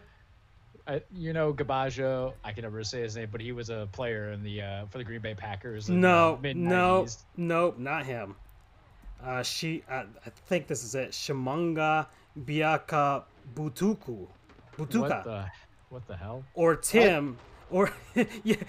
I felt like you just summoned a demon in South Miami, Francisco. Little Santeria. There's some dead roosters around me right now. Oh my god. Anyways, Shimanga Tim. His nickname is Tim. Biaka Butuka. There we go. That's the name. What the hell? Biaka Butuka. All right, so he played Shimanga. He played in the NFL. He was a running back. He played at Michigan. That's where he was drafted. He was drafted in the first round, 8th overall in the 96 draft. Played for the Carolina Panthers for his entire career from 1996 through 2001. So he was basically with them in their expansion era. He is the first Zairean NFL player. So he's from Africa, from Zaire. That's where he was born. He was 6 feet tall, 215 pounds. That's a tall running back. Yeah. 2,530 career rushing yards, averaged 4.1 yards per carry, and had 14 rushing touchdowns over his career. He was injured a lot. He was the first NFL player to score 2 touchdowns of 60-plus yards in the same game. Huh. So I think he did that in his rookie year in 96. He grew up in Canada. So that's where they plucked him from. His cousins all played football. Some played in college football. I think one of them ended up in the NFL. I think played for the Packers. and another one, and the others played for the CFL. And he currently has a nephew that is projected to be a prospect in the 2020 NHL draft. Once again, from Canada. Yeah, so that's our guy. I can say I never heard of him. Yeah, so yeah, I went deep on this one. Yeah. I went deep on this one. I'm like, I'm pretty darn sure nobody. Oh, let's see. Currently resides in Matthews, North Carolina, and owns 4 Bojangles in the Augusta, Georgia region. Smart man. So there you go. So if you're in Augusta, Georgia, hit up DoorDash. One of those 4 Bojangles out there is Tim Biakabutuka's restaurants, and help the guy out. All right. So there you go. So he grew up in Montreal. So I would assume he's a Canadiens fan. All right. So that's our player to remember, forget. Do I have another one here? Gosh. Minor league team, blah blah, Hall of Famer. Man, I got through pretty much all of them. All right. Topic. Los Angeles Chargers did something right. Andrew, what did they do right? New unis. Exactly. I do have a slight problem with them. Really? I do. All right, I'll try and bring them up on the TV screen here, but go ahead. It's a minor problem, but I do not like how cluttered the helmet is with the bolt and the numbers. Okay. It's a little bit too cluttered. It's either go with the numbers or go with the bolt. Personally, I say go with the bolt because I think that looks nicer and it's much more unique. But I think it's a little bit too noisy having both on there. All right. Okay. So for some reason I can't get it on the freaking TV screen here. Hold on, let me see if I can work some magic here. Anyways, so yeah, the Los Angeles Chargers, not the San Diego Chargers. They should be in San Diego, but that's a whole another discussion. Fuck you, Spanos. Yeah, exactly. That's exactly it. They're going to be renting the Rams stadium. Anyways, they've been playing in a soccer stadium the last few years. They're going to move into this brand new stadium with the Rams in LA. SoFi Stadium. So get your student loans in check. But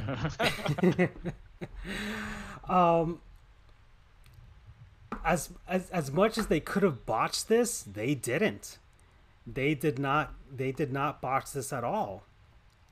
They rebranded slightly, which is good. They rebranded slightly, and they took what was great about pretty much their entire history of uniforms and just went, let's just tweak a couple things, tweak our numbers, tweak our logos just a bit, and put on those fantastic powder blue colors that everybody loves, and it worked.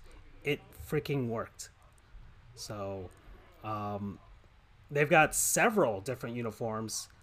They've got the white one, they got the powder blue one, they've got 3 different shades of blue with this set. And I mean, I don't know how I feel about 3 different shades of blue. I mean, the St. Louis Blues kind of have the same thing too. That's probably the other team that I could say that has the same color scheme as them with the blue and yellow, because the St. Louis Blues have that powder blue uniform, which is fantastic, and I think they should go back to that now that they've won the cup. But they've also got their navy blue set, and they've got this other, like, deep, or not, a little slightly darker than royal blue that looks good too. Their color rush uniforms are this kind of a little off royal blue, and they've got the navy uniform, which they wore in the 90s famously, Junior Seau days, and the dark uniform looks good to me too. I mean, I can't find much fault with the set at all. It just works. The one thing that I would say is I hope that they mix the. I hope they mix the blues, the darker blues, with some of the other pants. Yeah, yeah. I mean, that's like the whole NFL color rush thing, where there's just like one I don't know, monochromatic, but at least one whole set. It. I think I'm like you. I like the contrast of, all right, the jersey and then different colored pants to kind of give you a bit of contrast. Maybe the socks will be the same as the jersey color, but even then, it's not as awful as other teams. No, not at all. Just because the blues that they have are appealing to look at, especially when they're paired with that fantastic yellow color that they have. No, not a doubt. They are amazing uniforms, and I mean, I'm not one to buy other teams' jerseys. I'm not one to buy jerseys, period. But those are jerseys that I would be proud to wear as a player, Right. or as a fan. I mean, those are just gorgeous. But I think, if you were to add the white pants to either the dark navy or the royal blue, those would look beautiful as well. Yeah, so, gosh, this thing is finally cooperating with me with Google, and I can actually show this on the screen.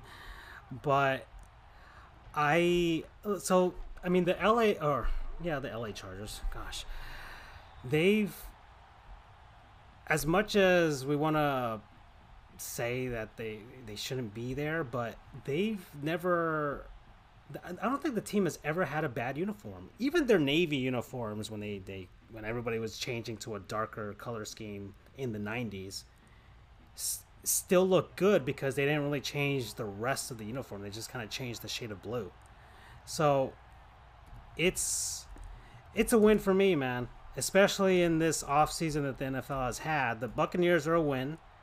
I'll chalk them up as a win because anything different than what they had would have been a win anyways. Yes, we wish for the creamsicles, but those will probably come in due time. Actually, I'm 100% on board with the Bucs did. Yeah. I'd say the only team that did it better was the Chargers. If they get rid of the numbers on the helmet. The Chargers, because of how hated their move from San Diego was, and because they have a very small fan base in Los Angeles anyways, they really could not mess up this quote unquote rebrand that they've just done. They really could not mess this up. Nike and the NFL and the Chargers had to sit down at a table, and I guess basically the Chargers had to go, Nike, don't Nike this up, all right? Don't go crazy with all these elements that you do with the Oregon Ducks or what you did to the Buccaneers but prior to this. Don't start doing all these wacky new things that you think are going to be awesome, and then 5 years from now are going to be like, yeah, let's just go back to what we did before Nike came in. True, but at the same time, they may not have necessarily Nike'd it up.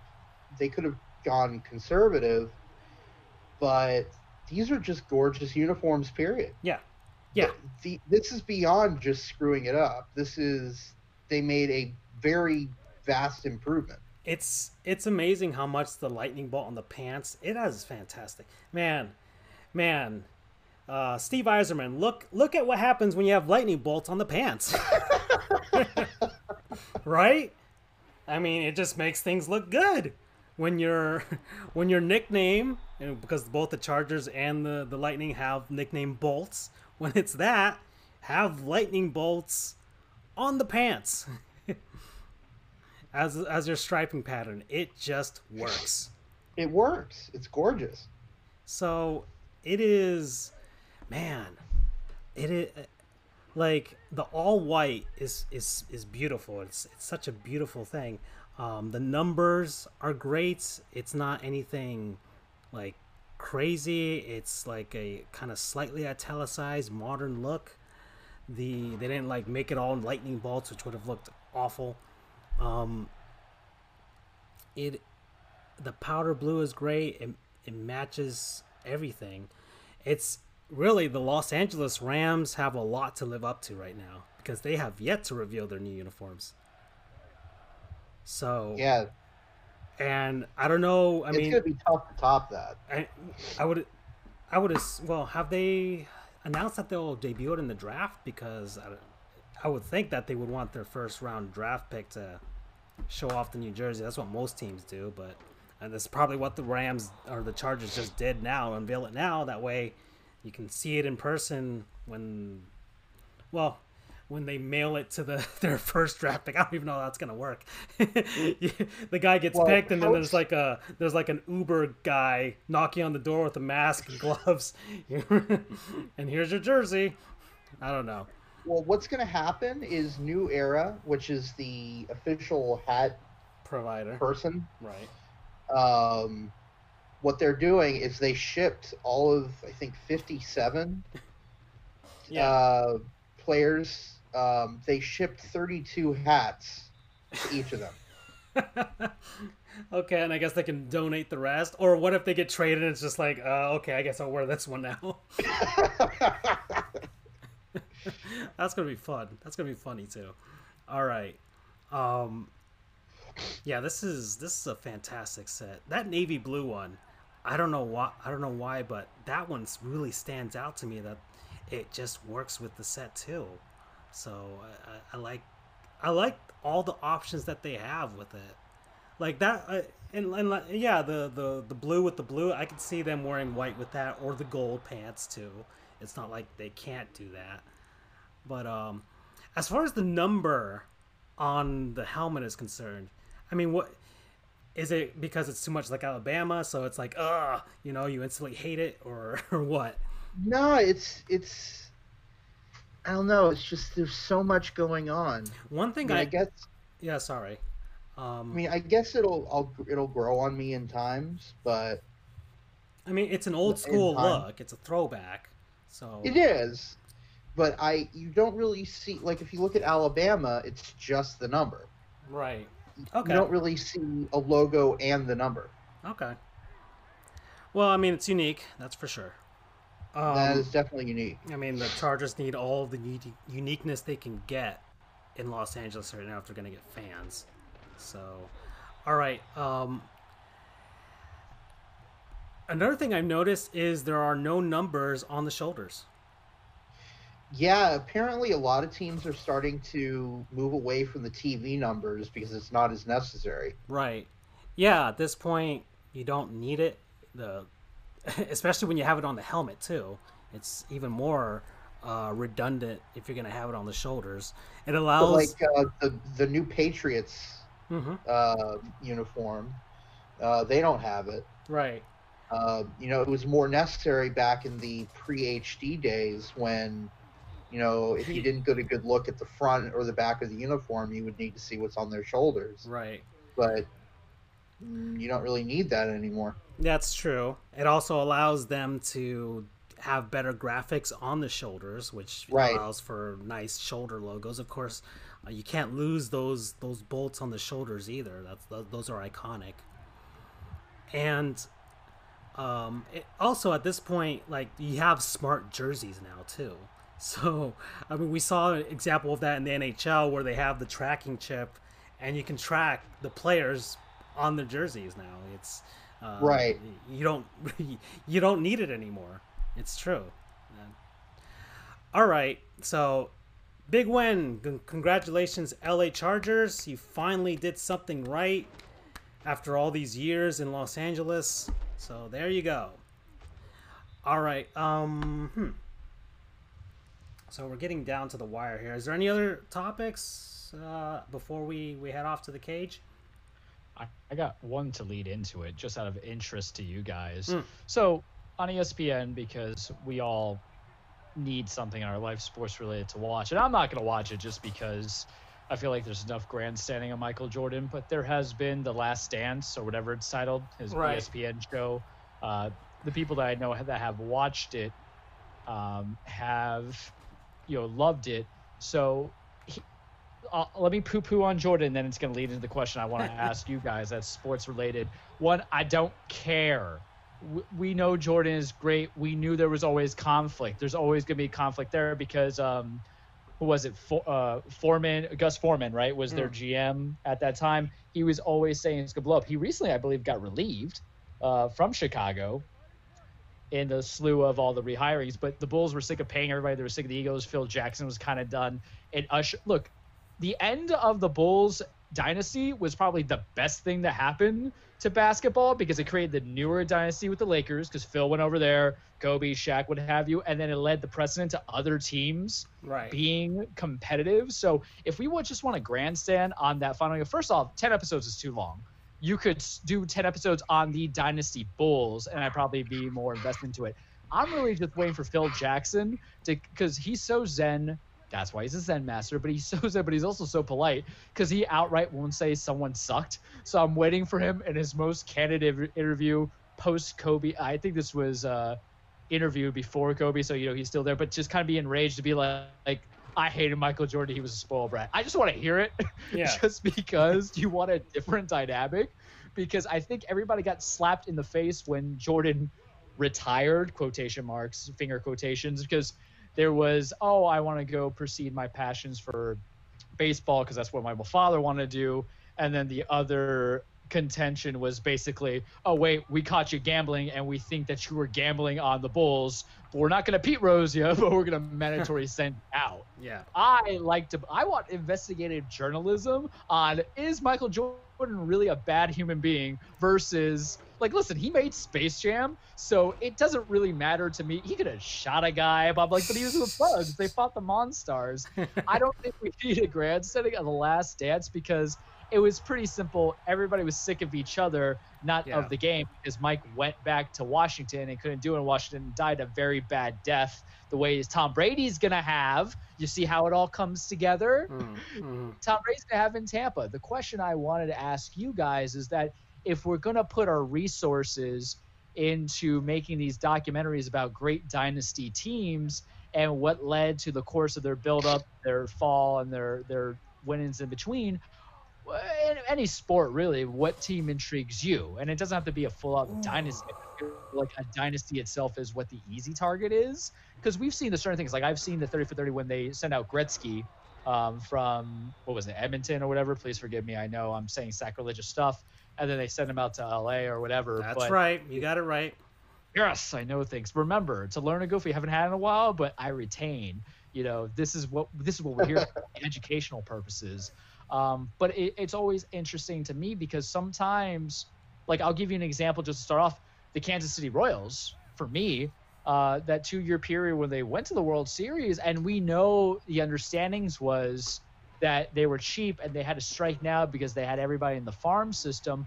But if you thought about it, if they kept the club together and let's say there was a fixed amount of money, what they could have been, or because I don't need to be on the Yankees. We know what that's all about. Baseball's a very weird sport because it is heavily dominated. I don't think everybody wants to see the same highlights. Or maybe we want to see Tito's last stand over in Boston where Terry Francona was unceremoniously destroyed by all the people who loved him because he let chicken and beer despite the fact that he led you to two World Series championships. I would actually want to watch that in a 10-series document of the Last Dance kind of persona of a big name character and a vision of an organization. I'd love to see a Last Dance thing of the 2017 through 2019 Astros. Oof. Yeah, that we'll get that 10 years from now, probably after all of those guys are retired or in the twilight of their careers or something like that, or at least the guys that played with them who are willing to talk. I'm not even sure. Who knows?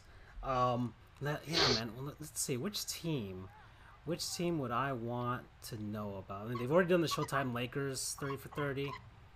I'd also like to see something on the 97 and 03 Marlins. Well, or just the Marlins in general, the whole...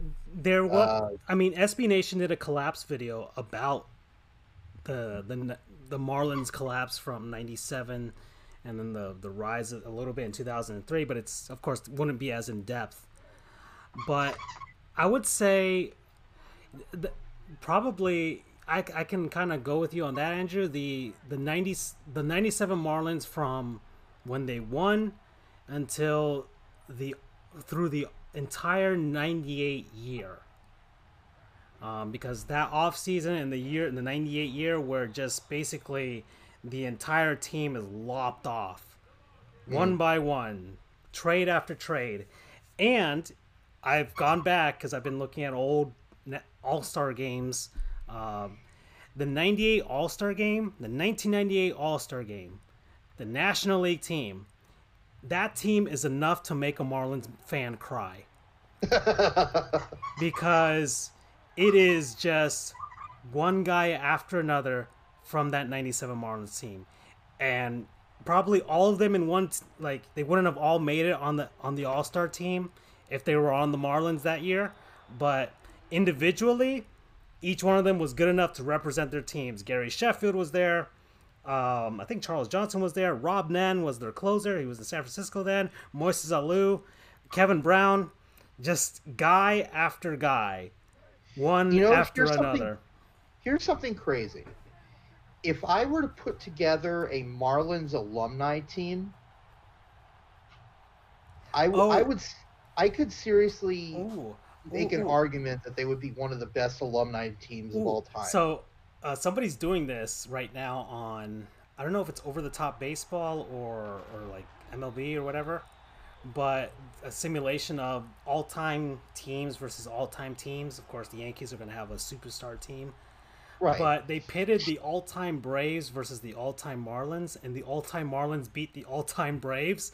And I'm like, oh, that's perfect. Yeah, of course. That's perfect for the Braves, because the Braves all-time choke when it matters most. So that actually makes a lot of sense, and the Marlins don't when it matters most, at least when it twice mattered most. Anyways. I'm honestly not surprised by that, because if you look at who the Marlins have had, you've got Gary Sheffield. I mean, I guess technically Mike Piazza for 1 week. I'm trying not to just make this a whole Marlins thing, because I can go off. But we'll save that for next week, because I think we've got 9-ish minutes left, and I'd like to get to the cage. I'll say the one thing that I want to know, if I wanted a last dance, is I want the 1994 baseball season. The entire 94 season. I could watch 10 episodes on that, because that 94 season had so much potential. You had Ken Griffey Jr., Frank Thomas, and Matt Williams all on pace to pass 61. You had Tony Gwynn on pace to have a 400 season, which hasn't been done since Ted Williams. You had the Montreal Expos, who had the best team in baseball, and it might have been the season that would have saved them in Montreal. Right. You had the New York Yankees, who had the best record in the American League, and that might have been the early start of the Yankees dynasty as well, or at least the 1 year Don Mattingly would have had a chance at a championship. So there were so many narratives going on there that I want to know in depth from everybody that's still alive, from the Players Association, all those guys that are pretty much, a lot of guys are Hall of Famers now that were playing at the time. Tony Gwynn is dead now, so we can't get him. But, just everybody that can still, Bud Selig is still alive. So everybody that you can get to expand upon that. So that would be me. That would be it for me. So that's it. All right. Okay. So let's move on here to the cage, Charles. Let's go. We'll talk about Rob Gronkowski. All right. Welcome, everybody, to your weekly Truplex The Cage with Charles. Full disclaimer, as always, wrestling is not fake. It is scripted. It is a dance. It is a ballet. It is poetry in the motion. It is about fighting for respect, fighting for a briefcase that might get you a guaranteed contract, baby, because it is Money in the Bank season. We're going to start this off with the WWE, because we're going to veer into a couple other concepts with AEW, because I know Francisco's going to chime in on that one. But let's talk about WWE and Money in the Bank. What the hell? That's how I'm starting this. Aside from Black Wednesday, which we're going to follow up with in a second, what the hell? Do you guys remember Money in the Bank last year? 6 competitors or 5 competitors, 10 competitors, whatever competitors go up. They have ladders. They try to get a briefcase, and on top of the briefcase, is a guaranteed contract, right? Simple stuff. this year because of the CV. There's no crowd, and for a match that's purely gimmicks and relying on spots, you want a crowd. Instead, Vince McMahon and his looniness, because wrestling's been kind of leaving me a little bit. It's slow seasons. I was like, all right, I'm not going to really watch too much Raw, NXT, SmackDown, not especially after Black Wednesday, because I believe in principles in life, unlike certain multi-billionaires owning wrestling companies. But then Vince is like, hey, Charles, remember your moral authority? I'm like, yeah. Remember that thing that you didn't want to compromise, which was your soul? Yeah. What if I gave you the Money in the Bank match? All right, you're already giving me that. What's up with that? He's like, what if I gave you the Money in the Bank match at the WWE headquarters? So? And he says, what if it starts on the first floor? I go, all right, so we're going to have elevator fights like The Office? And he goes, and what if they have to go through 3 floors? I'm like, okay. And what if some of the competitors, because not everybody's announced, so I won't belabor the point because we still got 2 weeks, but what if for the men's at least, because the women's is to be determined. I got to figure out a sneaky favorite there. I'll give you predictions when predictions come. He says, what if 2 of the competitors are Daniel Bryan?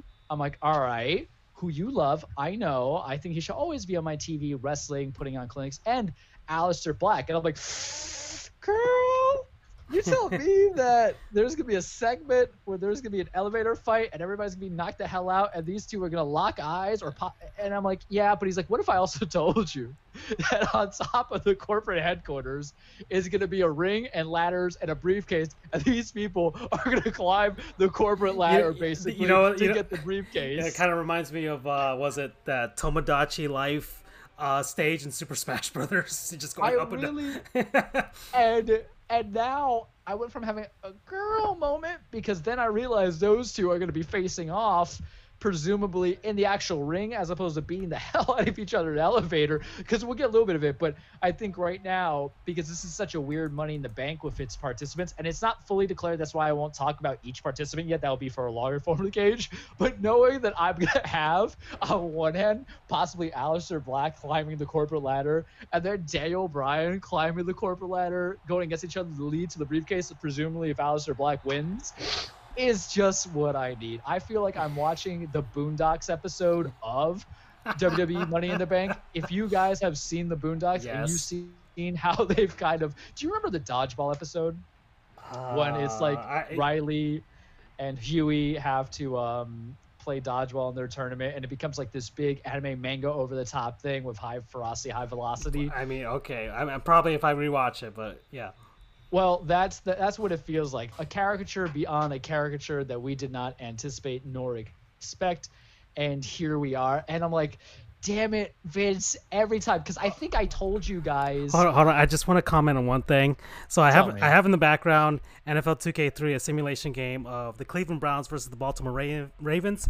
And the Browns have been leading the entire game, and they have just given up a touchdown with 5 minutes left that has put the Ravens ahead 18-17 at this moment. And I'm like, oh my God, this simulation simulates life to the T, because that is such a Browns thing to do. Anyways, the 2K football series is one of the best. So now I just feel like it's so over the top, over the caricature, that my moral spirit is compromised, and that this company, who I was like, all right, I'm an adult, I'm 30 years old, you don't control me anymore, Vince, has suckered me in. Because I said it last show, typically after WrestleMania season, Vince bungles it. He Fs it up. And how did he F it up on Wednesday? He fired everybody, like 16 people. Mind you, let's be honest, for me as an evaluator of wrestling, the talent release, aside from a few names such as Rusev, such as the OC, aside from those guys, there wasn't really a lot of people bringing to the table. They were just in back catering. And at any other point aside from a pandemic, it would have made sense. You don't need the Mike Kanellis's. Hell, you don't even really need the Kurt Hawkins and Zack Ryder's, even though I do like Zack Ryder for the entertainment he brings. There was some head scratchers, like they got rid of Sarah Logan, Deonna Purrazzo, and it's just more like that women's division on Raw and NXT is very thin, so you really shouldn't. I knew Rusev was coming. I'm surprised they didn't fire his wife in real life. Now, mind you, they're under a non-compete. They said there's still money involved, but it was kind of a shady thing to do, considering the fact in the same week, Vince files for bankruptcy for the XFL, and then it turns out that in the documentations, the WWE actually had some B shares, 23% of the company, so they're losing money. So the board of directors like, boy, if we could vote you or vote you out as whatever, we're going to do it. So then he's getting rid of all these people, because it wasn't just 16 wrestlers. It's the backstage producers. It's the writers. They're furloughed, may come back. They say statistically they're going to save about $4 million a month, but then you find out that they have a net gross of $500 million that they could cover to pay out all the wrestlers and other talents. But it's a business, and I think it's just I'm trying to figure out what my line is in life, because it's kind of like Bud Selig covering up the steroid era, even though he knew about it, but there was some standpoints of David Stern knowing with some dirtiness that's going on here. You got to find a line of what annoys you. If it annoys you, what can you do? And I was just very about it, because there was also, Vince McMahon donated money to a certain campaign, about $18 million of their own personal finance. So it just didn't feel right. That was like the Black Wednesday of it. So I was like, I'm out, man. I'm out for a bit. It doesn't affect anything. This is life. Grow up, right? But I can at least say I will watch the competitor one time. And then they have Money in the Bank, and I'm like, damn it, you dirty rat, you master manipulator. You are the true, you are the true G. To touch on Gronk, I don't think it's going to affect the WWE that badly. He is the 24/7 champion with the finger quotations in the air, but I think it's going to drive a lot of casuals. There's going to be that cross brand, especially since he plays for an NFC team now. So guess what's going to be on Fox, who also airs SmackDown. I think it's going to be a great boon, because he doesn't have to get in the ring. He just has to be a hype brand. And that's what Fox wants to do, because what do you think they're filling in for new content? The bump. They're putting in backstage. They're putting in old best ofs. They're putting in old WrestleManias to fill in that content, because even though it's stuff from years ago, it's a new audience. So it's like I have to have NFL channel to watch the old greatest life football stories or whatever. But here, if I just turn on FS1 or whatever, I can see new wrestling content without having to pay $10 a month. Because even if you're giving me a 30-day free trial, I don't know where to start, but I remember Edge, I remember Randy, I remember Jeff Hardy. Hell, they're still around, right? I remember Rey Mysterio, who's in the Money in the Bank qualifier. So we have that, and that's kind of what's going on in WWE. So more to be determined. I just hate Vince for compromising morals. Really, the only one that does sting is really it sucks for all the wrestlers, because if you think WWE, which is the big fish, is going to have a hard time putting on shows, what do you think about the independent companies, the Ring of Honors, Impact, CZW, overseas New Japan? They're very impacted. Good on them for trying to tell their governmental leaders that they're an essential business. They need some assistance too. Granted, that's not the exact verbatim, but they're trying to take care of their guys instead of firing them. Or AEW, and shifting to that, Francisco and Charles watched some wrestling. Yeah. Charles reached out to Tony Khan on the Twitter saying, hey, and listen, it was a pity plea. I understand, Tony, if it's a business, you got to fire some people. Hell, but you're holding on to Yannick and Django, whatever his name is, over in Jacksonville. So maybe you'll hold on to some of Yannick. I don't know how to say his name. Forgive me. I couldn't say the other guy's name earlier. I can't say his name. Giannis Antetokounmpo? I don't know. No. He might could say, ironically, their defensive end in Jacksonville, Yannick and just Google it. And Jacque, thank you. I could barely say my own last name, so I can barely say my first name. Andrew, we need to have that segment where you make us try and pronounce last names. I'll work on it for next week. I had a good one today, that's for sure. Yeah. Oh my God, Tabulsi over there, guy. Yeah, right. But not to lose track. So I said, hey, don't fire me. So we watched AEW. It kind of hurt a little bit, and it hurt. There was some stuff I liked, and there were some matches that were interesting. Like their promos are good because it's unscripted, or if it is scripted, it's lightly scripted. So I like the bubbly bunch with Jericho calling on his boys. You like a little bit of that goofiness, but that main event did not deliver. Jon Moxley, the formerly known as Dean Ambrose, who's the AEW champion, versus Jake Hager, formerly known as Jack Swagger, who also was a former world champion over WWE. There was a no disqualification or false count anywhere match. The match went about a good 45 minutes, and you can't put something like that, in my opinion, to start off as being technical wrestling, going back to technical wrestling. Hager looked a little bit out of it. I don't really remember him putting on 30-minute matches to begin with in WWE, let alone 15-minute matches. Mox tried. I just don't think they meshed well. And boy, Jake Hager, I mean, I wouldn't fight him in real life. The guy's a Bellator fighter. But he was one sweaty caveman, I gotta tell you. Yeah, I noticed that. Well, we located the venue was that little amphitheater or whatever. That's literally on the butt end of the Jaguar Stadium, Everbank Field, or whatever they call it now.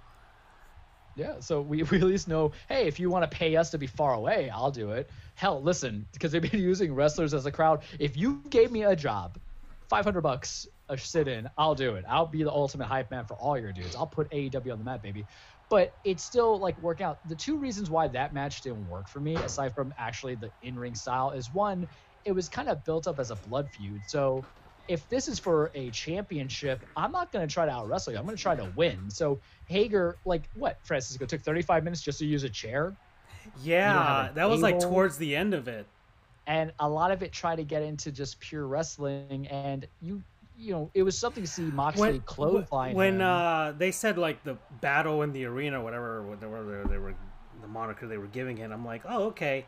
And yeah, look, I'm a noob.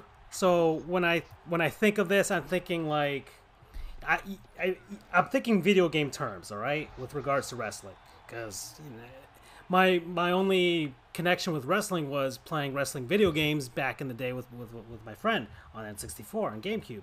So I'm thinking like something akin to that, where it's like, they had no holds barred. That's what they were saying the entire night. Oh, no holds barred. Like, oh man, no holds barred. No, no F's given. I don't know, but it's like I'm thinking, all right, something extreme, Super Smash Bros. Just like in the arena or whatever, just jumping on top of chairs and trying to get at each other on the railings, like hitting each other and stuff like that.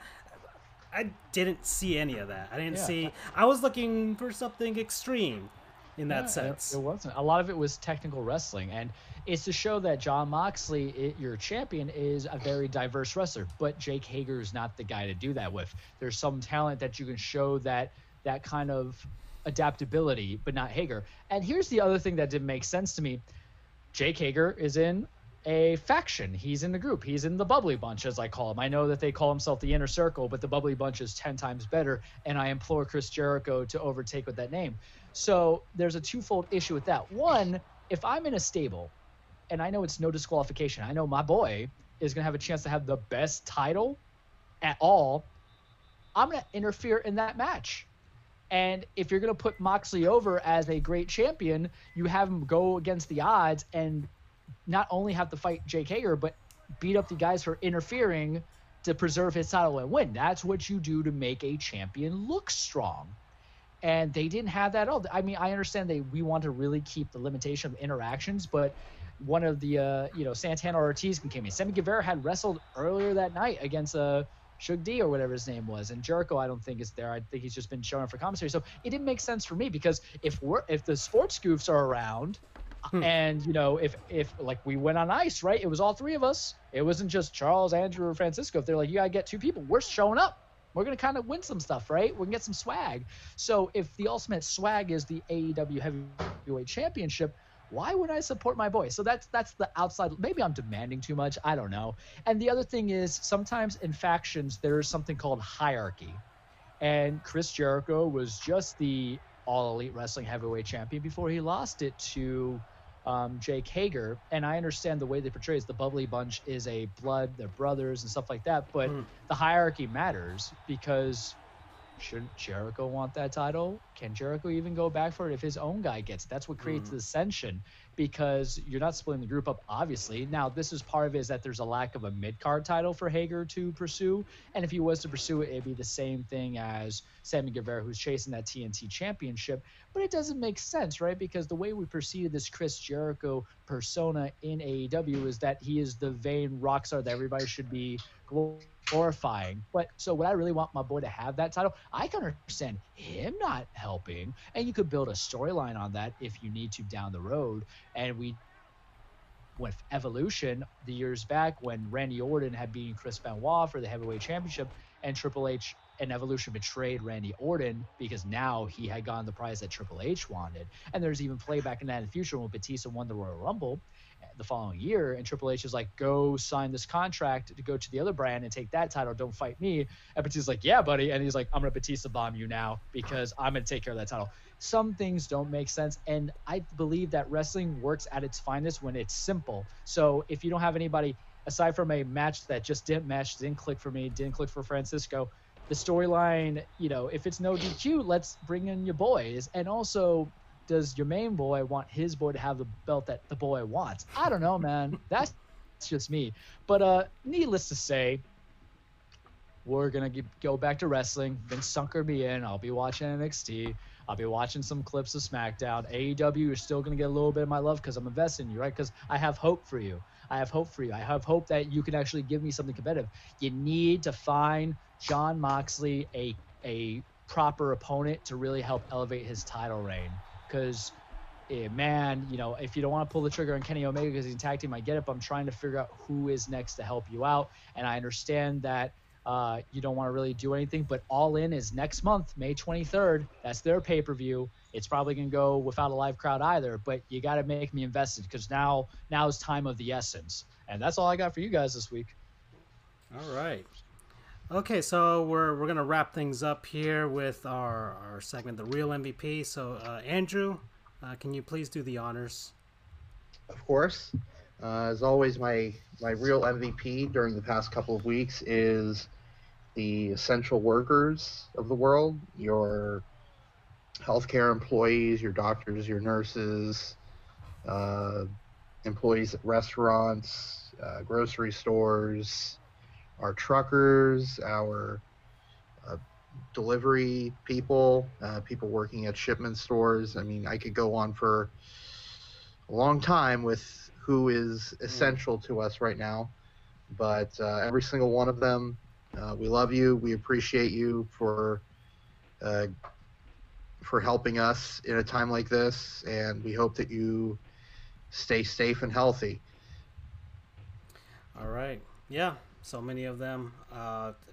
Charles, outside of those people that we always thank, but we got another one that you posted. I did, and it's pretty simple. It's your Lord and Savior, and the Miami Marlins Lord and Savior. It's everyone's Lord and Savior. My former past, but the man that you need to follow, the real Messiah of man, Derek Jeter, because he's foregoing his $5 million salary to pay for the Marlins organization, for the workers who are there who can't be employed now, not the players. I think it's a good step in the direction. It seems very selfless. I think it's the right message. Understanding that Jeter is kind of just a puppet owner in a sense. There is a bigger owner in the background, but if you're talking about good press, good publicity, especially since it's in Miami, which for Florida has, I believe, I haven't checked the update numbers, but I'm going to guess here, still the highest rates of the CV kicking around, or Dade County, maybe Broward has come into it. Let's not depress ourselves by looking at statistics and numbers. I'm just going off what I remember reading, but it's still a nice message. And, guys, this is going to be around for a while, contrary to certain governors in different states want to reopen everything and go from there, because it's something's going to happen. How I feel about the sport industry. I don't even think baseball should be open, so that's just me, unless you're going to come back in July if we're planned, but who cares, right? Let's worry about that when we get there. But if you're going to have a high-end executive kind of make that sacrifice fall for the people who work under, because it's all the same organization, right? From the bottom up, top down, they all work for the same people. The same owner, and also helping out the people themselves. So it's to help out because there's some people who are truly dependent on that job. And as the numbers rise, unemployment, people get fired, there's going to be many hungry dogs fighting for one bone. So them doing this to help out, I think, is a very outstanding move. And, Jeter, for what it's worth, not that you care, not even that the viewers probably care, because we're glorifying a sports executive who was a former greatest player, maybe one of the greatest Yankees of all time, if not the greatest Yankee of all time, probably is. I would say so, myself, being biased. But good on you. You're the real MVP in the sports world for actually doing something constructive, as opposed to releasing 16 wrestlers during a pandemic. But whatever. Vince can do what he wants. All righty. Okay. Well, anybody else before we go? Nah, I'm good. All right, we're good to go. So let's end it all. Thank you for everybody joining us today. And NFL Draft happens this Friday. I might do a watch live stream reaction just for the heck of it, because what else are we going to do? Even though I never really watched the draft anyways. But I do have some investment this year, so I might as well. We'll have a Marlins versus Mets If you want to join me for a very long Players Remember to Forget, there's plenty of them that we'll be doing for All-Star Baseball 2003.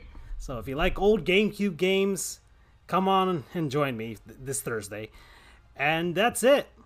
So I'm out. We're done. Adios. Have a good night, everyone.